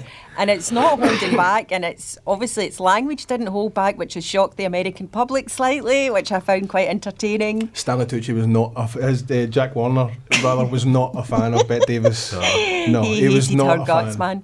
She basically destroyed his contract system with the studios because she sued him. And it basically destroyed the contract system. So right, he said, okay. I will never work with her again. That cunt! Yeah, America freaked out slightly at the use of that word They on did their a wee telly. bit. I didn't know that until you told me that, Diane. I checked it out on Twitter and stuff. But no, I thought the colouring of it was brilliant, and Jessica Lange was stupendous. Oh my God, how good was she? I know. As Joan Crawford, but then I think Sarandon just might steal the show. That when she arrived as Baby Jane in The character, whole- that was brilliant, man. Aye, because the whole thing is it's basically Joan Crawford as the lead right up to Sarandon's in it, you know, and then they start doing Baby Jane, and then she unveils herself in the famous Baby Jane, the baby doll makeup sort of thing, and she walks through the set, and it's fucking hilarious, and it's brilliant. But yeah, I'll need to try and watch episode 2, which I believe aired tonight. Tonight, yes. Yes. And we No, shall- Sunday night. This airs Friday, so it doesn't air on a Friday, it airs on a Sunday night. yeah, okay, yes, aired on recording night. This show comes out on a Friday. So we'll have seen it by then, or I'll Aye. be very confused. We'll keep Go. you updated, people. Oh yeah. What did you do, Diane? What's happened to you? I hit my knee off the edge of the table there in my enthusiasm. Yeah. And now we've got Ouya. It'll be gone, or I might leave it in because we've spoke of it, but who can say? Talking of mishaps, little mishaps, do you ever get anything that happens? Now we're talking about leaving tape running or whatever, or even on stage. Do you ever get anything that happens that actually works brilliantly? That's been a pure fluke? That's worked brilliantly. That's the key one there. I do remember, and fun enough, in the first play I did, The Time of the Conways, there's a scene where my character comes back from the First World War, and it's, oh, Robin's home, yeah, blah, blah, blah, blah. And then there's this beautiful scene between the mother and son as he's returned from war. And then one night, I came back, oh, Robin's back from the war, yeah. And then everyone left the stage, including my mother. I just left me on stage to my own devices, to which I could see in the wings many people pushing her back on, going, you're still on. So it wasn't good, but... Did it work? No. So it was an obvious glaring error. Yes. But about yourself, Well, but you're doing stuff like comedy, especially when you're doing sketch on stage. Sometimes when stuff goes wrong, it's funny because people enjoy seeing something. Oh, blooper. that wasn't meant to happen. People enjoy it as long as you can keep it together, you know, and you can. Did you work on the Lemmy show? I did, yeah. What was that like for that kind of thing? Was that? were you involved in the writing? No, Right. Is he just as mad as he's writing? no, not at all. Well, I love Lemmy. Fucking love him. I'm going to be honest. Totally love him. No, not at all. He really knew what he wanted for everything, for every sketch. He really knew. He really had a vision of what everything was meant to be, and how he saw all the characters in it. See the one where he's sitting in the boardroom and he's talking about, I've got these new characters. Aye. Have you seen that episode? Have you seen what? Do you like Lemmy? Like the Yeah. show, right? Yeah. Right. So I'm not trying to land you in the ship with Lemmy here by asking you that, but see that episode where he's like, I've got these new characters. Yeah. The guy's always he's covered in water, and you don't know how he's covered in water. And then the one where he says, "You've got drunk lassie," and she shows up at the funeral in the most weird places and all that, Yeah. right? And he goes away into them all, and then they've got this guy. But one of my favourite bits is the guy goes, "What's the problem?" And they're all sitting there laughing. He goes, and he's laughing. He's going, "He's not get it." And they're all sitting there looking at him, and he's going, "What's the problem? What's the problem?" And he keeps saying it, and he goes, "Oh, that was funnier than this, right?" See when he is trying to do something like make the Lemmy show. Is it like that? Does everybody get where he's coming from? Don't think so. I mean, I'd certainly said to him in the past, I was, I laughed at that, but I'm not quite sure what it was funny in it. And I think he was aware of that people don't always, people who really like him don't always laugh at everything he does, but it's fine. I mean, I think for every, not just the ones I was in, I think every episode had 3 or 4 things in it that were just gold. What was the advantages of you as a writer and a director being on set and watching another writer and director? Well, he does direct his shows, doesn't he? He does, yeah. And you're a writer director yourself on set watching another writer director. What advantages are in that? I mean, obviously getting to see somebody sort of work at close quarters is interesting. I don't know what I would say that I took from it. It's a different thing that he's doing though, but it's the same type of job, but I guess it's different material for what you do, isn't it? Yeah, it is, yeah. But again, a lot of Brian's stuff came from observation, and heightened awareness, and just taking it all to the next level kind of thing. But I mean, I think I got more out of just sitting talking to him really than watching him on set. Just sort of listening to what he sort of thinks about it, because he's very much the kind of guy that you sit down with who he spots bullshit quite well, right? Just reading about or just what people have said to him, and I think I got more from that, just sort of talking to him more, because when I first met him, I was doing a sketch show called You Owe Me Glue, and he'd started doing live stuff. And he was sort of doing wee bits of live things as well, kind of thing. And so we kind of got talking about comedy and about doing stuff on stage and coming up with ideas and stuff like that, kind of thing. Paul, you've directed, didn't you? Mm-hmm. Yeah. What did you take for directing? Is this that you're directing? Is a short film? Is that right? Short films, yeah. And what was the short film? I've done a few. The first one. What was the first one? The first one was a piece of shit called Black and White. It's not a piece of shit. It's your first movie. It is not. I mean, it was thrown together. It was all born. I think I can say this.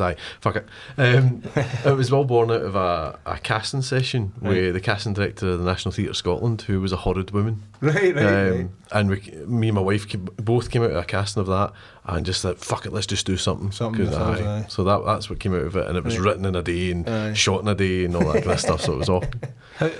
I'm getting to something. Were you established as an actor when you started directing more short films, and had you worked? Aye, I was kind of known a wee bit as an actor. So what do you take then when you're going to direct something, working with a director?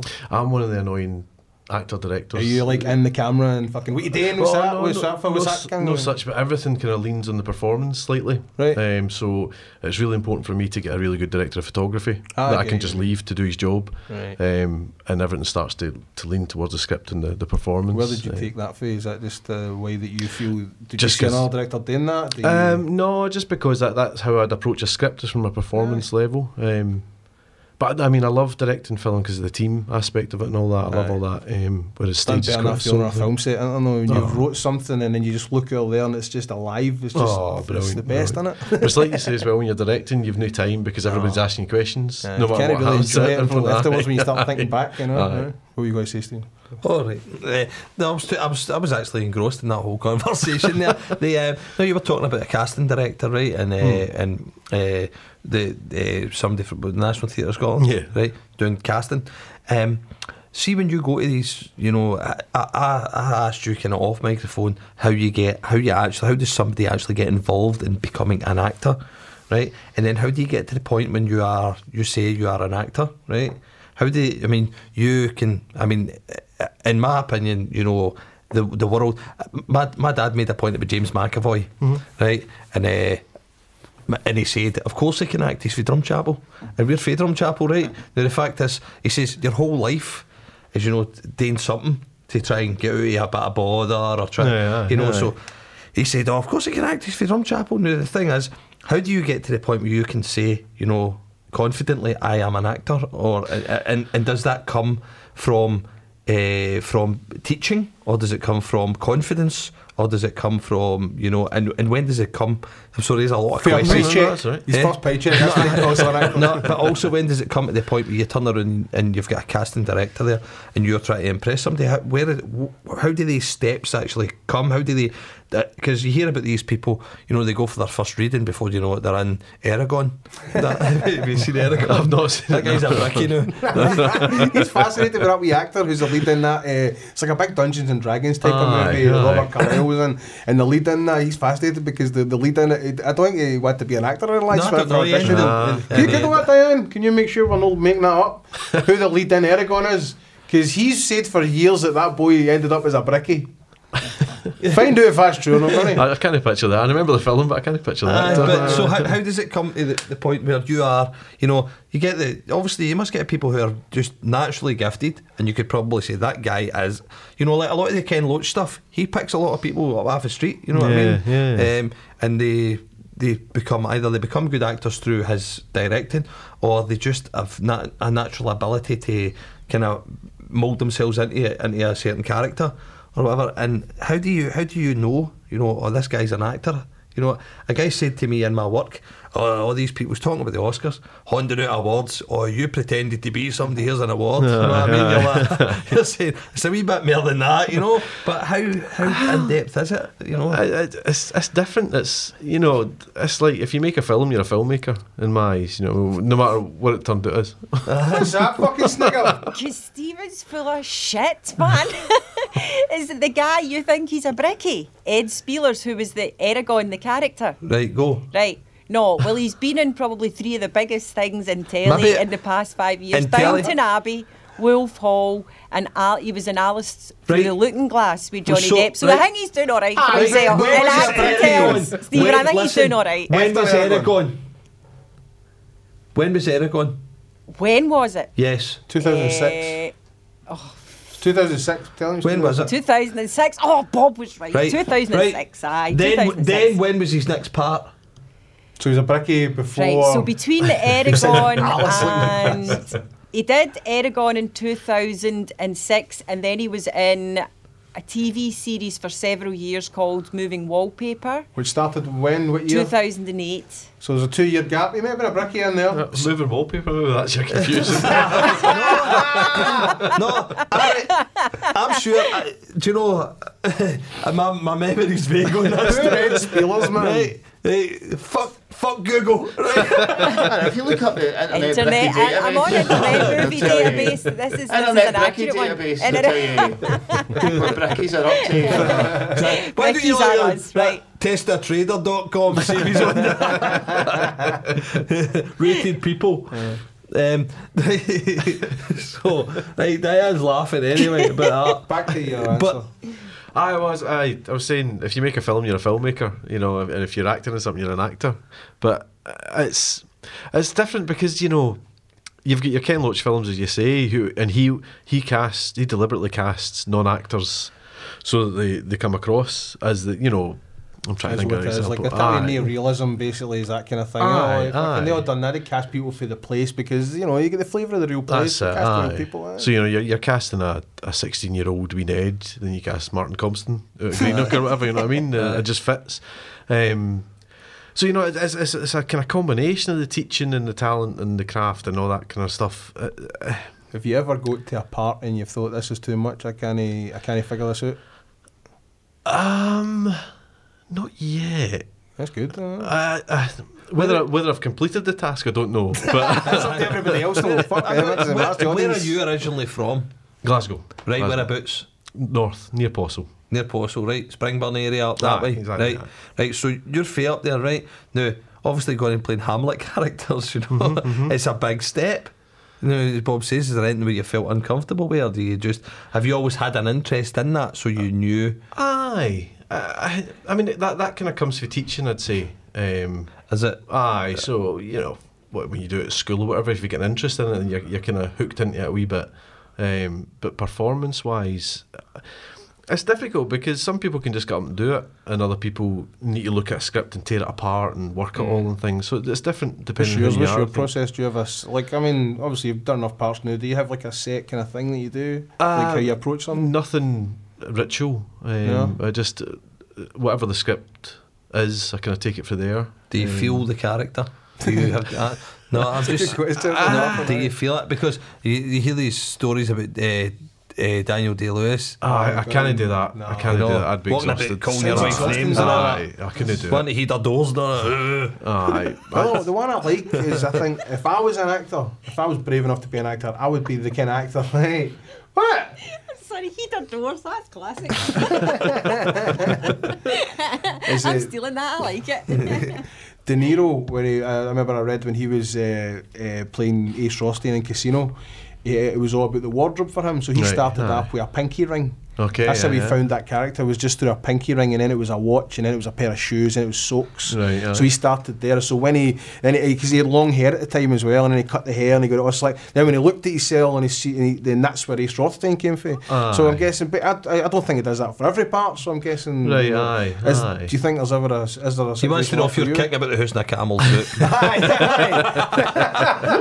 No, there is always a hook. There's something hook, that that's gets what you I'm in, and it can be costume's a big thing. Alec Sometimes. Guinness said it was the walk. You got the walk of the character first, Oh right, really? and the rest came You through. know, that's weird that you should say that, because I thought that Susan Sarandon's walk when she was being Betty Davis was amazing.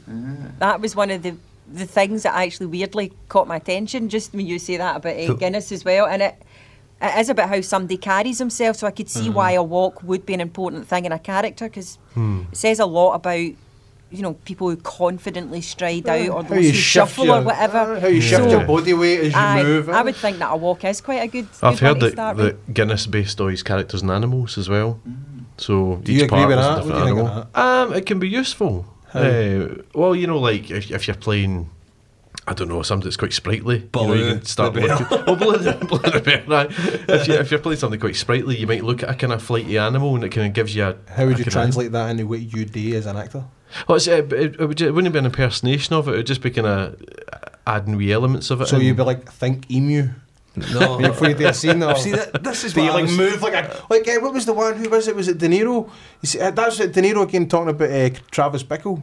He says he felt like, I think it was that he moved like a crab. Okay, right. So that right. he'd be like kind of that kind of. So he saw a crab and that's how he would move, and so he See- took that as. See Christopher Walken in the Fatboy Slim Dingy video. dancing, I would fail to believe that he didn't move like an animal in certain aspects of that. Have you see the way he moves about? And to me, if I was to see when you look at that, I don't know. I can see certain animal characteristics in it. I believe it, He's you not a believe professional dancer, isn't he? Aye, Yes, he was, is a, he? he was No. a hoofer. He's a professional Aye, dancer. he was a I'm guessing hoofer, is that aye. no like is that no an exercise where they do that? But we Oh, were- I I was- dare say, yeah. I was talking about this off. All actors do that as well when you're getting taught it at whatever Yeah. place you're at, but you have to be the animal. off Yeah. You ever been a tree? Dan, you've done it I've been a again. tree. Have you done that Aye, shit? Wait a aye. minute, wait a minute, Diane, you've done it again. What? Remember what did I do? What the did I other do? week there I said to you, you always come in with the question that I'm about to ask. Oh, that's right, And aye. you've done it again. I was about to ask it because I was about to say about being abstract, you know? Aye. Where you- The animal. Be the animal. So when you do acting classes, when you do you is no I was saying off microphone before, is there a lot of abstract stuff going on that actually When you're learning, yeah. is that Yeah. to make you lose your shame? I know it sounds a bit disgraceful, but No, I think it's to kind of open up your brain to it, kind of, so it's not, you know, as you're talking, you're looking for your hook to get in, so it's maybe not just picking something How easy. long were you It's- going? This is a lot of shit. Before you actually gave her and You kind of do it, you kind of get through it, and then you kind of go, oh, that wasn't for me, kind of thing. Aye. There's a great myth, I think it's a myth, I don't know if it's true, but you know, you go into auditions and some people say, I want you to be the colour blue. And you're like, what the fuck, the colour blue? But apparently one person was saying, they'd put a chair in the middle, and people were coming in for the audition and they'd go, I want you to fuck the chair. Oh. And apparently one girl picked the chair up, threw it out the window, like smashed the window, said, well, it's fuck now. I'd She love to must think have been that's from true. Glasgow. I'd love to think she go the part. She would have not. Dare say that. She would have been Let's running not after go. that She might fucking have got the chair. part. Aye. She'd She have been just running might after have. that fucking chair and bringing it back and fixing it.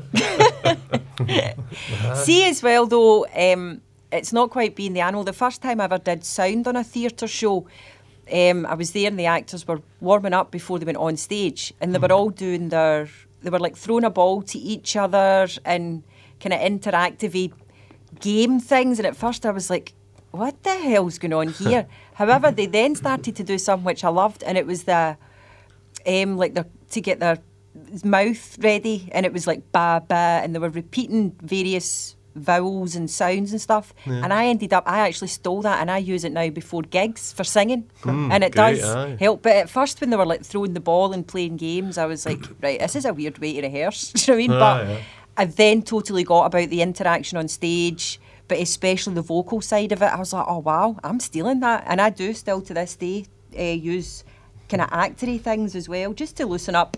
Yeah, Is that Oh, the something you vocal would cords. advise to Tom? Was you No, I've done that before plays. No, it does. Team building. In fact, I was kind of suggesting to Paul and Natalie to do that when in between the interval, because you were talking about going from one play again, they're kind of different, into the other one and having 10 minutes to do it, and how do you kind of loosen Cleanse up? the palate. Yeah, exactly. Yes, exactly. So I know I was suggesting that you find a sort of game to do to bring out.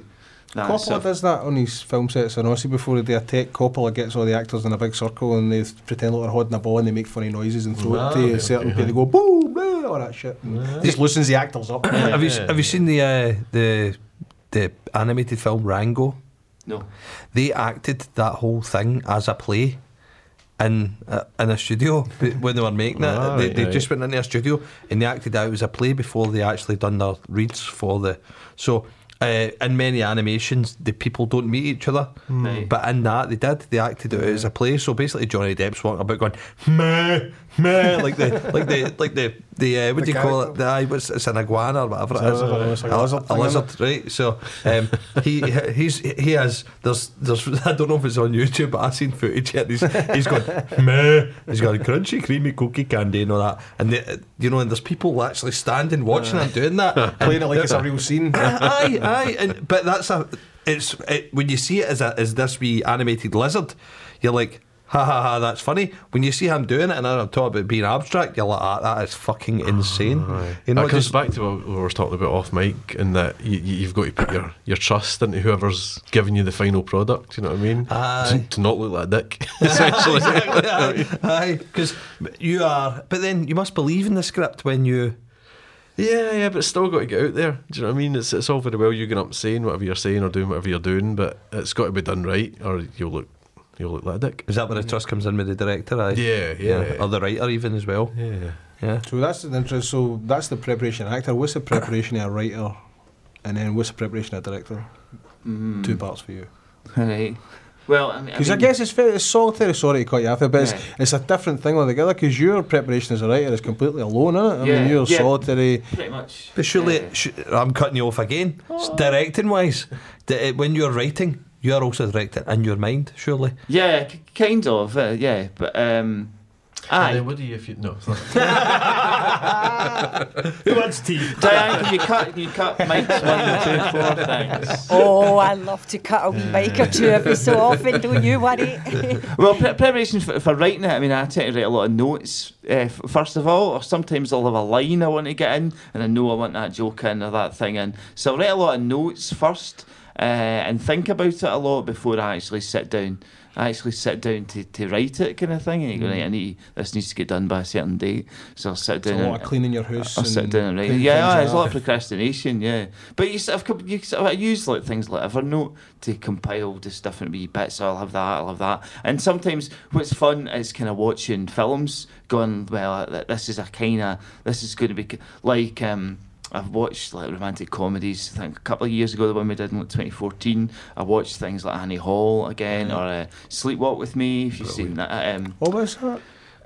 No, Sleepwalk with Me. Fucking hell. Mike Birbiglia's film. That's what I was thinking. Yeah. Mike Birbiglia, the comedian. Sleepwalk with Me. That's called that. Yeah. So it was things like that I watched, and I did one about called Boss Snappers, about a group of factory workers kidnapping their boss, and I watched a lot of kidnapping films. That must have been fun. I love kind kidnapping of movies. things. Yeah, so I watched a load of things, but even dark things like The Candy Snatchers, which is quite kind of brutal, to you know what I mean, to A Life Less Ordinary and things like that. It's Please fun. tell me you watched 9 to 5. I did watch 9 to 5, yeah, absolutely. It's classic kidnap movie, classic. To play. So I do things like that. But stuff like that's kind of fun to do as well, kind of thing. And then when you're directing it, I don't know, you're kind of, again, you've got the actors in mind, and you kind of let them bring stuff to it as well, because the play we did last year, I didn't realise that Natalie's character was as funny. I thought her character was kind of glamour, but then when Natalie came in, and I was like, I didn't know this part was as funny as Natalie made it. I know she's not here, but give us a wee insight into Natalie Clark. You know, is she what's she? She's wonderful. I'd sit and watch Natalie read the dictionary. I think she's brilliant. Yeah. Is she thoroughly engaging on the? Oh yeah, I'd say so. Yeah. Yeah, no, she's terrific. I don't understand why she's not an awful lot more popular. Aye. Is she done a lot of TV stuff, or is it just theatre? Is she bits and pieces? Yeah. Yeah, She's not here. Yeah. Oh, shut up! I'm trying to get in touch with the fact that She has been here though.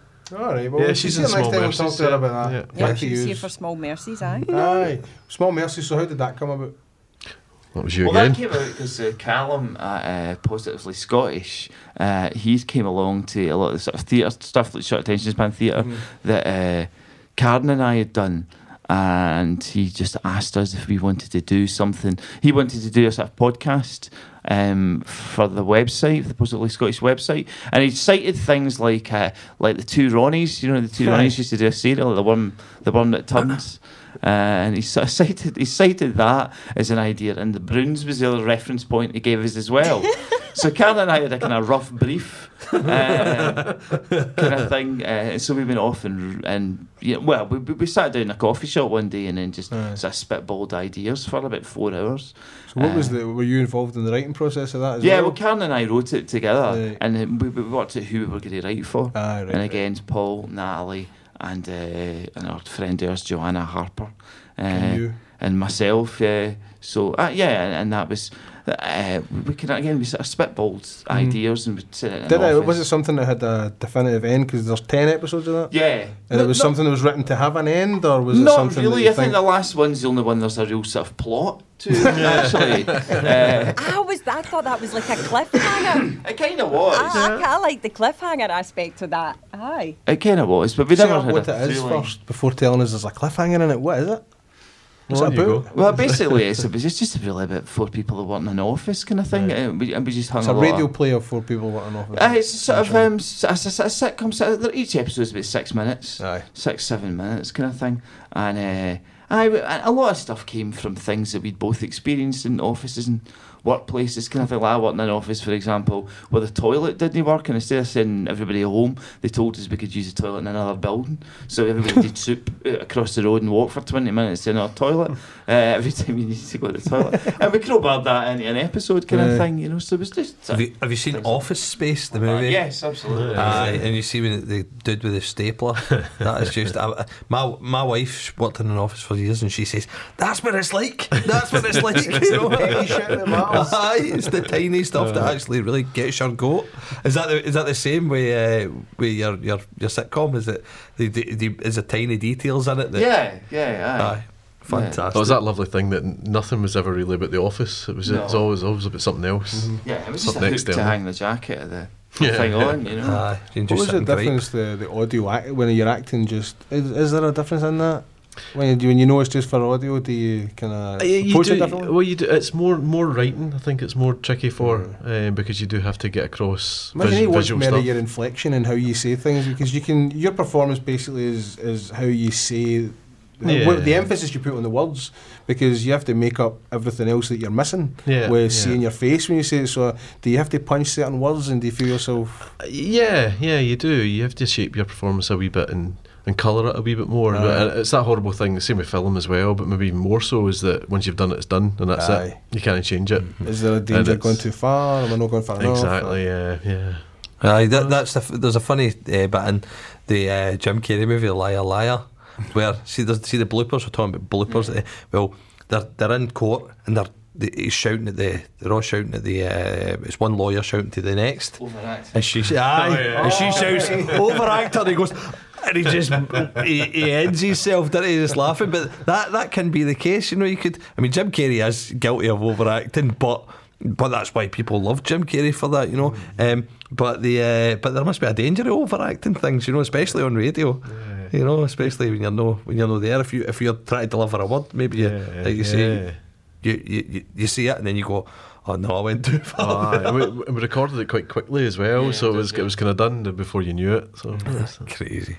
Again, I mean, that's fun. Obviously, with rehearsing for theatre, you can overact in rehearsals and then bring it down, kind of thing. And sometimes that's good when you go, just go for it, just make it as big, Just Nicolas Cage it. as big as you want, kind of thing, and then you take a wee bit. Oh, that bit was good, but bring that down or whatever. Excellent. You directed a short western. I can't go away without talking about it. yeah, So did I. it was so here. Aye. Yours What's it went- like? yours went We're a in the wee bit trenches, further than mate. We're in the trenches together. We done it together. We made a cowboy movie in Glasgow. So I used to think I was the only cunt who could say that. Thanks very much. Well, ours didn't go to Cannes though, so that's Yours barely went into man. I don't fucking know why about that. How did that start? Where did that come from? it was something that was always burning away at me that I wanted to make a western. For what? For just watching westerns, just loving westerns. well, What was your favourite westerns? Unforgiven is right up there. Language right there, absolutely. And we were talking about it as well, and it's how you go to your granddad's house and get that's up on a Saturday afternoon. That's exactly. And it was getting to the stage where I thought, right, well, I'll maybe do it in a few years when I can get a bit of money together, blah, blah, blah. And I wasn't getting any money for film, so it was all coming out the pocket all the time. And I thought, do you know what, fuck it, I'll just do it, and we'll just make whatever we're making, kind of thing. I kind of got my writing partner, Colin Little, on board, and we kind of both wrote it, and Colin played the lead as well. Right. And we shot it in 4 days in Cowl, down in Argyll. And yeah, it's all right. It's all right. I didn't do very much in the festival. It was long. What was the story? What's the behind it? Revenge. We We just went for straight western kind of thing. You got to though. My thought here is, if you're going to live in that genre, then fucking play in it. Exactly. Don't 'Cause try and that- reinvent it. That was its problem. It was 30 minutes long, and it was just too long for the festivals. I think the one Yours they was taken it. 27. Right. Okay. Yeah. And me and my producer, my wife Janice, had loads of discussions about, should we cut this? Can we get it down to maybe 16 minutes or something like that?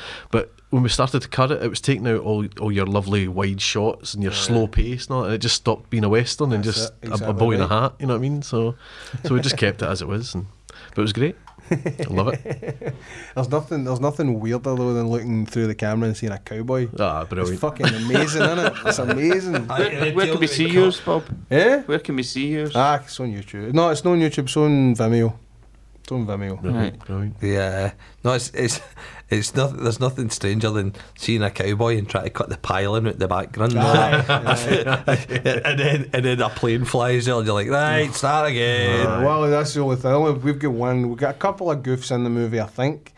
His brother will know better, but there's a plane that flies there, and John, Oh, my his brother, brother's a sound. for fucking hours, like overnight, was sitting trying to distort it enough so that it didn't sound like a plane.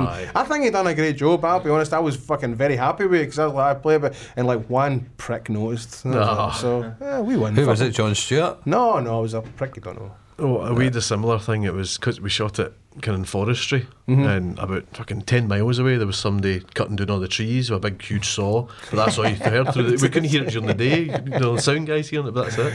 We've got a great blooper where, to drop another name, David Heyman is running away in the scene, and where we found it in the drum, he's running away, and just at the time he's running away, an ice cream van starts going, and it's weird how it's like you hear the jingle and he's running almost in time with the ice cream van.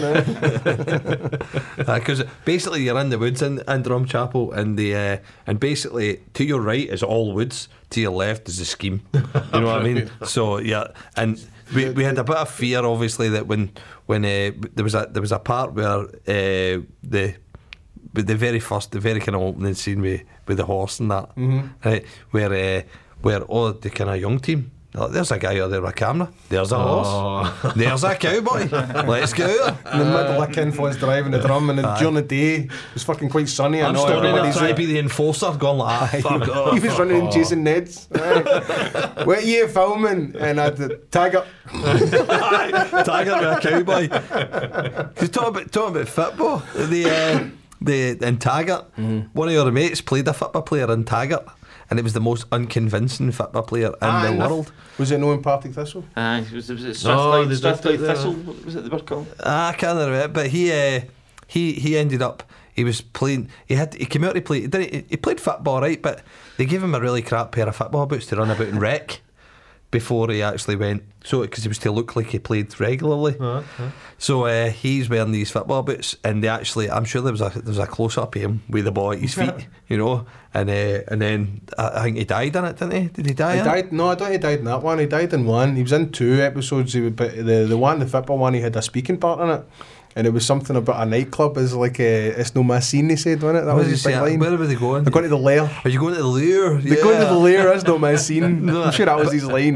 See, that's so the one proud thing of Charles. that really kind of gets me about like the whole when you're trying to get a real, genuine feel of somewhere.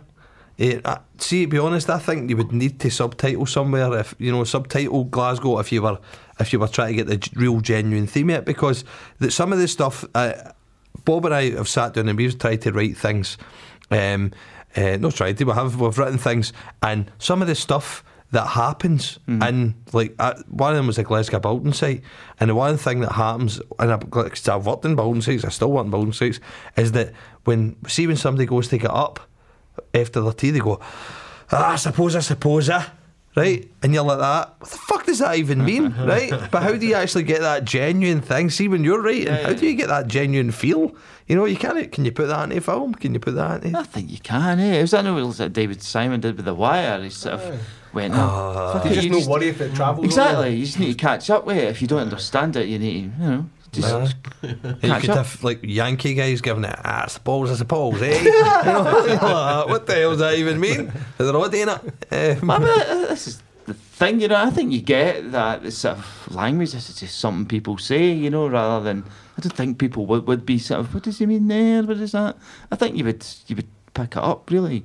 I mean, maybe if it was a sort of, you know, Merchant Ivory thing, where somebody was getting up and going, I suppose I better. What's going on there?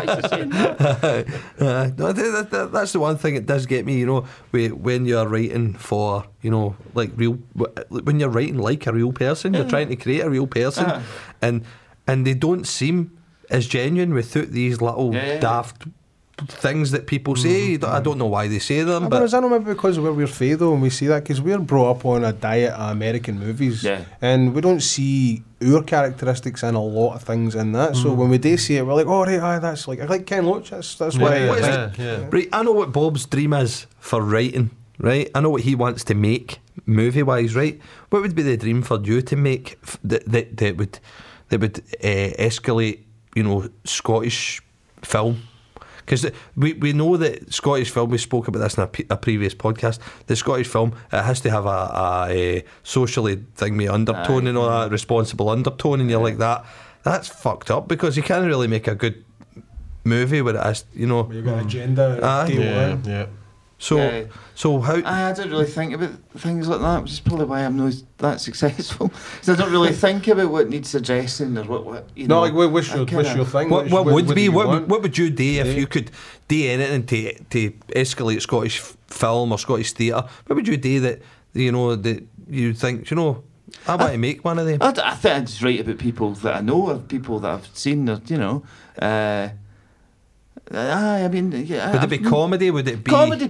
Probably comedy. Aye. I think that's what I enjoy. And if it didn't travel, most, then so what? So what? Yeah, exactly. It's no for. If it's no for them, it's no for them. Aye.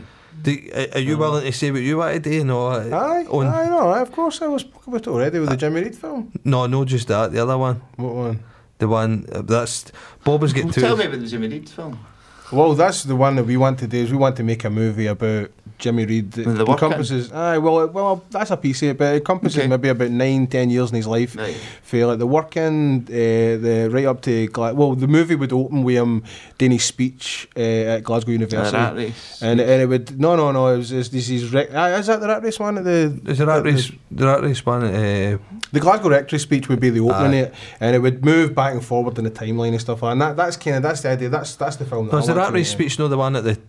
We are not rats, we are human beings. Is that? Oh, that is the. The other one is the Nebevian one. Aye, the Nebevian. Sorry, aye. Aye, that was the one. Aye, the working. Aye. So, but the idea was what made Jimmy Reid who he was, and also we found out, because we'd done a bit of research on it, and we met a lot of people. Obviously, you struggle with budget. Budget's a big thing, you know. But we met a lot of people, and we had a kind of maybe like a kind of storyline down, but we didn't have so much as a script. Right. But we had certain parts of scripts, and what we didn't have was so we had that, and we had like kind of storyline down. But what we were interested in was what makes a guy become Jimmy Reid. What makes somebody that kind of conscious and then become, you know, so politically aware of what's going on, and also who tries to bring him down, because obviously Heath's government at the time, but was actually kind of far more lefty than what the fucking Labour Party was under Blair. But we were interested in the man himself. His family weren't keen to make it focus totally on him, because he's seen that there was a big load It wasn't of people. really just him that done it. There was a whole group of people, but the we were story interested lends in him. itself to him because Americans make that movie so well. The inspirational everyday guy who stands up against, it's David and Goliath. He stands up against the government and he won. Yeah. You know, it's a really, really inspirational See, if story. you told Clooney that story, Aye. I think George Clooney would be interested in making something like that. I think that's his bag. I think that's his baby. He would like doing that, but you would have to have a very good script and stuff like that. Do you mean the Glasgow Heist movie? The Glasgow Yes, this was the one. So we came up with another. We've had loads of ideas for short films and plays. We've got I don't know how long we've got left, but we've got a musical stuff. Aye. How long have we got left? 10 minutes? 10 minutes. Cool. 12 12 minutes. There we go. So the Jimmy Reid one was one of them, right? And creatively, you guys will know that your ideas are always bouncing about in your head, aren't they? You've always got these kind of, and Bob always, when he gets a new idea, or when I get an idea, we phone each other up, and he phones me up and says, I want to make a proper Glasgow heist film. The way I see it is like a Michael Mann movie only done here, where it's no jokey, it's a serious thing. There's no glorifying criminals in it. There's no real people in it. There's no civilians in it. Kind of only the civilians in it they're harmed maybe for a reason. Right. It's not like a, you know what I mean. It's not like a stylized thing. It's more like a Michael Mann kind of crime thing, but a serious thing and a Glasgow thing. But it has to be real. It has to be authentic to the characters that are here, because nobody's doing that. But Glasgow wouldn't see creative. I've had issues with Creative Scotland personally, right? But so I'm not going to. I've not really, to be perfectly honest. I've sat and tried to wade through some of their forms. Exactly, it's like you need to be a lawyer. I think there's a course on how to do them. Yeah. Or you need to shake some. Can I just say, yes, there is in college. I'm not joking. There is a module all about the filling in of forms, and that's one of the examples. Well, fucking waste of time. But you need to find a way to do it yourself. Exactly, because Creative Scotland would lend itself to something that wasn't socially conscious, you know. And so, I mean, you can forget heist movies getting made in Glasgow, even though when you look about the place, it's made for it. Do you know what I mean? It is made for it. You're like, this is a heist city. You know what I mean? This is and you know, if you look at that one that happened in Argyle. The jewelers heist kind of thing. Just as soon as I heard that, I was like, it's like a movie. Somebody should be scribbling that down right now. But even in the news, even with a Jimmy Reid film, you turn around and you say, I want to make a Jimmy Reid film. What would end up happening is either you would get totally your what do you call it, your intellectual property would be stolen, or they would say, oh, we've got somebody. Well, what we did get, we got. Such and such is involved in wanting to make one of them already, but he's got 20 million sitting there, and you're like, for God's sake. But it turned out it was a load of shite. Remember that? And it wasn't going to get made. But I don't know if that was to kind of scare us off the chase or off the trail or whatever. But you do get, you know, certain barriers that stand up to things and don't lend themselves to the fact that you are trying to make something creative. You know, something that. How do you do it? Is it possible? Is it possible to actually break down the barriers and like you said, do it yourself? Yeah.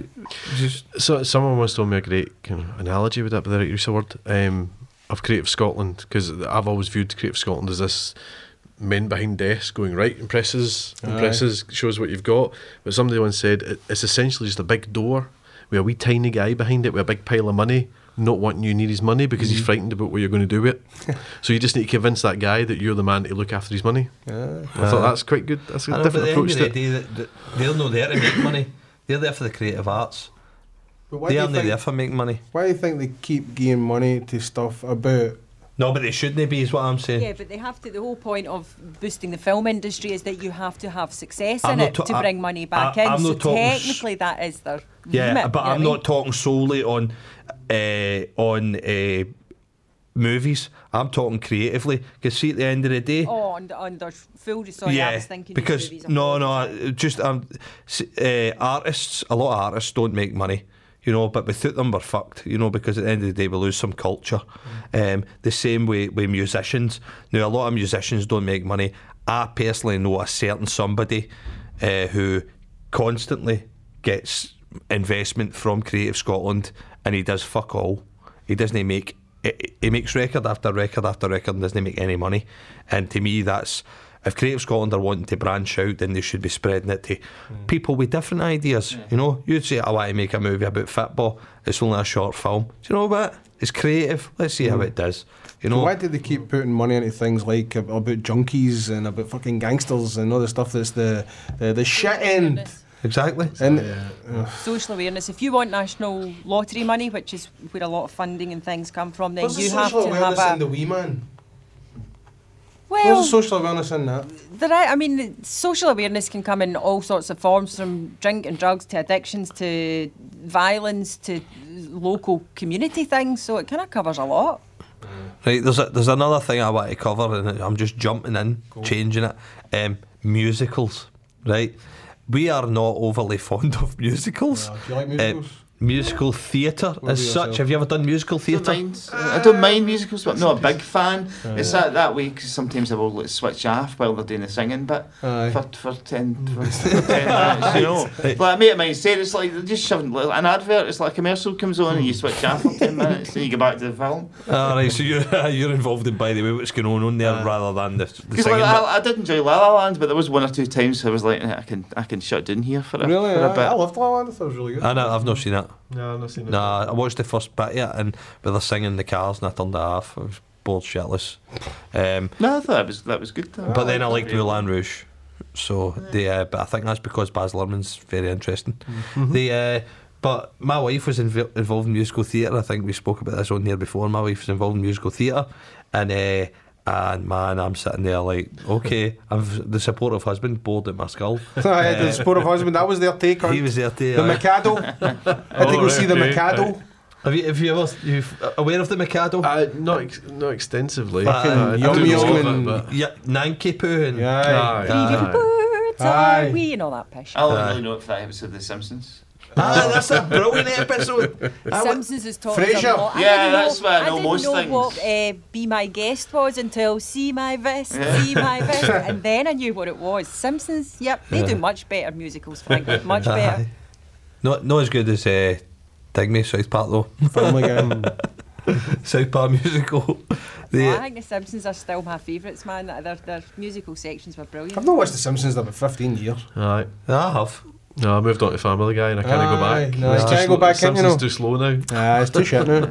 I watched it with my kids. I watched it. They giggle their heads off at it. But do you know what I found out? There's a lot of kind of sexual shit going on in The Simpsons. I try to keep up with Family Guy. Well, my missus looks at me and goes, you know, where Homer and Marge are getting into His missus is one of them. His missus is a censorship bill. Oh, kind of like the way to hear that. Oh, is this a PG? Is this a PG? Make sure it's a PG. Heavens is a PG. They're 5 and 7 and Marge and Homer switch a light off and they go, oh, no. My wife's like, what's going on here? They're wrestling. So musicals, I'm not massively fond of musicals. Have you ever acted in a musical? I've done bits of music. I've never been in a full. Well, I did Oklahoma at school and things like that. Cool. But I've done bits and pieces since then. But I'm not desperately fond of them. Nah, but I'm not against them. You're just keeping that open there in case somebody comes in and says, by the way, or he's written one. But we took a wee shot at writing one, didn't we? Aye, we did. Aye. We wrote My American Sweetheart. It's a musical about, basically, I don't know, it's probably been done a million times. Rom-com kind of thing. No, it was like kind of fish out of water. A guy chases. The guy was. I can never remember. The guy was American. The guy was American. The bird was Irish. Aye, and they're singing to each other. Transatlantic romance. Singing to each other for Donegal in New York. You know, it's beautiful. It's very nice. You know, and planned out how we could do it on one stage. It was actually quite interesting. It was a 3-person play. And we're going to have a band on stage in the middle of the stage at all times. Right. Just a real live band. And it's traditional music that, see, like Carrickfergus. Right, okay, aye. So he'd be singing, I wish I was in Carrickfergus. And then so basically, you're using traditional stuff that is actually, we looked into it, and some of the stuff can be used, you know what I mean? It's, so, okay. Fair game, aye, fair game, like Danny Boy and stuff like that, you know. Well, don't be using that. So, but anyway, aye, so that was your idea of a musical, but. It's beautiful. Did you like the idea? Will you be in it? Aye. There you go, you'll be in it. We're not casting yet. Aye, we're not casting yet. We're looking for a casting director as well if you're up for it. Right, Aye. We're looking for a fucking director. You want to just do it? You're successful at theatre. We're podcasters. Just do it. Let's just do the show right here. Right. Plug your stuff. Tell us give us a what song, boilerplate. when it's happening. It's on at CCA. On which name date? People go, where's the CCA? I know, again? because I go to music in the CCA. And you go, Sucky Hill Street. dental hospital. The two doors to the dental hospital. CCA, Monday the 20th and Thursday the 23rd of March, is part of the Glasgow Live International Comedy Festival. It's called Love or Money. You can get tickets from ctickets.com. It's 10 quid, 8 quid concession. How do people get hold of you? What's your online details? TomBrogan.co.uk, but I'm on Twitter as Twitter, well. no, what's your Twitter Tom handle? Brogan, it's just... Oh, Tom Brogan, my across the name, board. Have you got an yeah. Instagram? I do, aye. Tom Brogan. Yeah, aye. The brand's The brand is strong. The brand is strong. And if you type in Brogan, you get the lassie for Hamilton Ackies. It's not him. It's just some wee Ned for Hamilton Ackies, and she's a thug. What's your online stuff? PaulKaczynski.co.uk. Fuck, is that your Twitter or not? Aye, Paul Kaczynski. Do you need to remember how to spell it? But yours is easy though, because it's kind of how you say it. Exactly. Go for it. Do it. Give us it. Spell it out for us. It's KOZINSKI. People can get hold of you there. There we Thank go. you guys Well, so no, much for thanks coming in. very This is much. No, pleasure, thank you. I've been Thanks for dying having to us. talk to other Cheers. creative people, actors, writers, directors. It's fantastic. I'm so happy. I'm not we've done going to this. lie, I was lost to begin with. I could sit and talk about film all night. Oh my god, I know. They don't want to. They just burned through 20 minutes of fucking football in the middle. We could have been talking about like Goodfellas or something. Right. Let's hit the tune, Diane. We're getting out of here. Are we out of here, Diane? You are indeed. Thanks very much, guys, for Thank coming you, in. Diane. Pleasure. See you all. Right.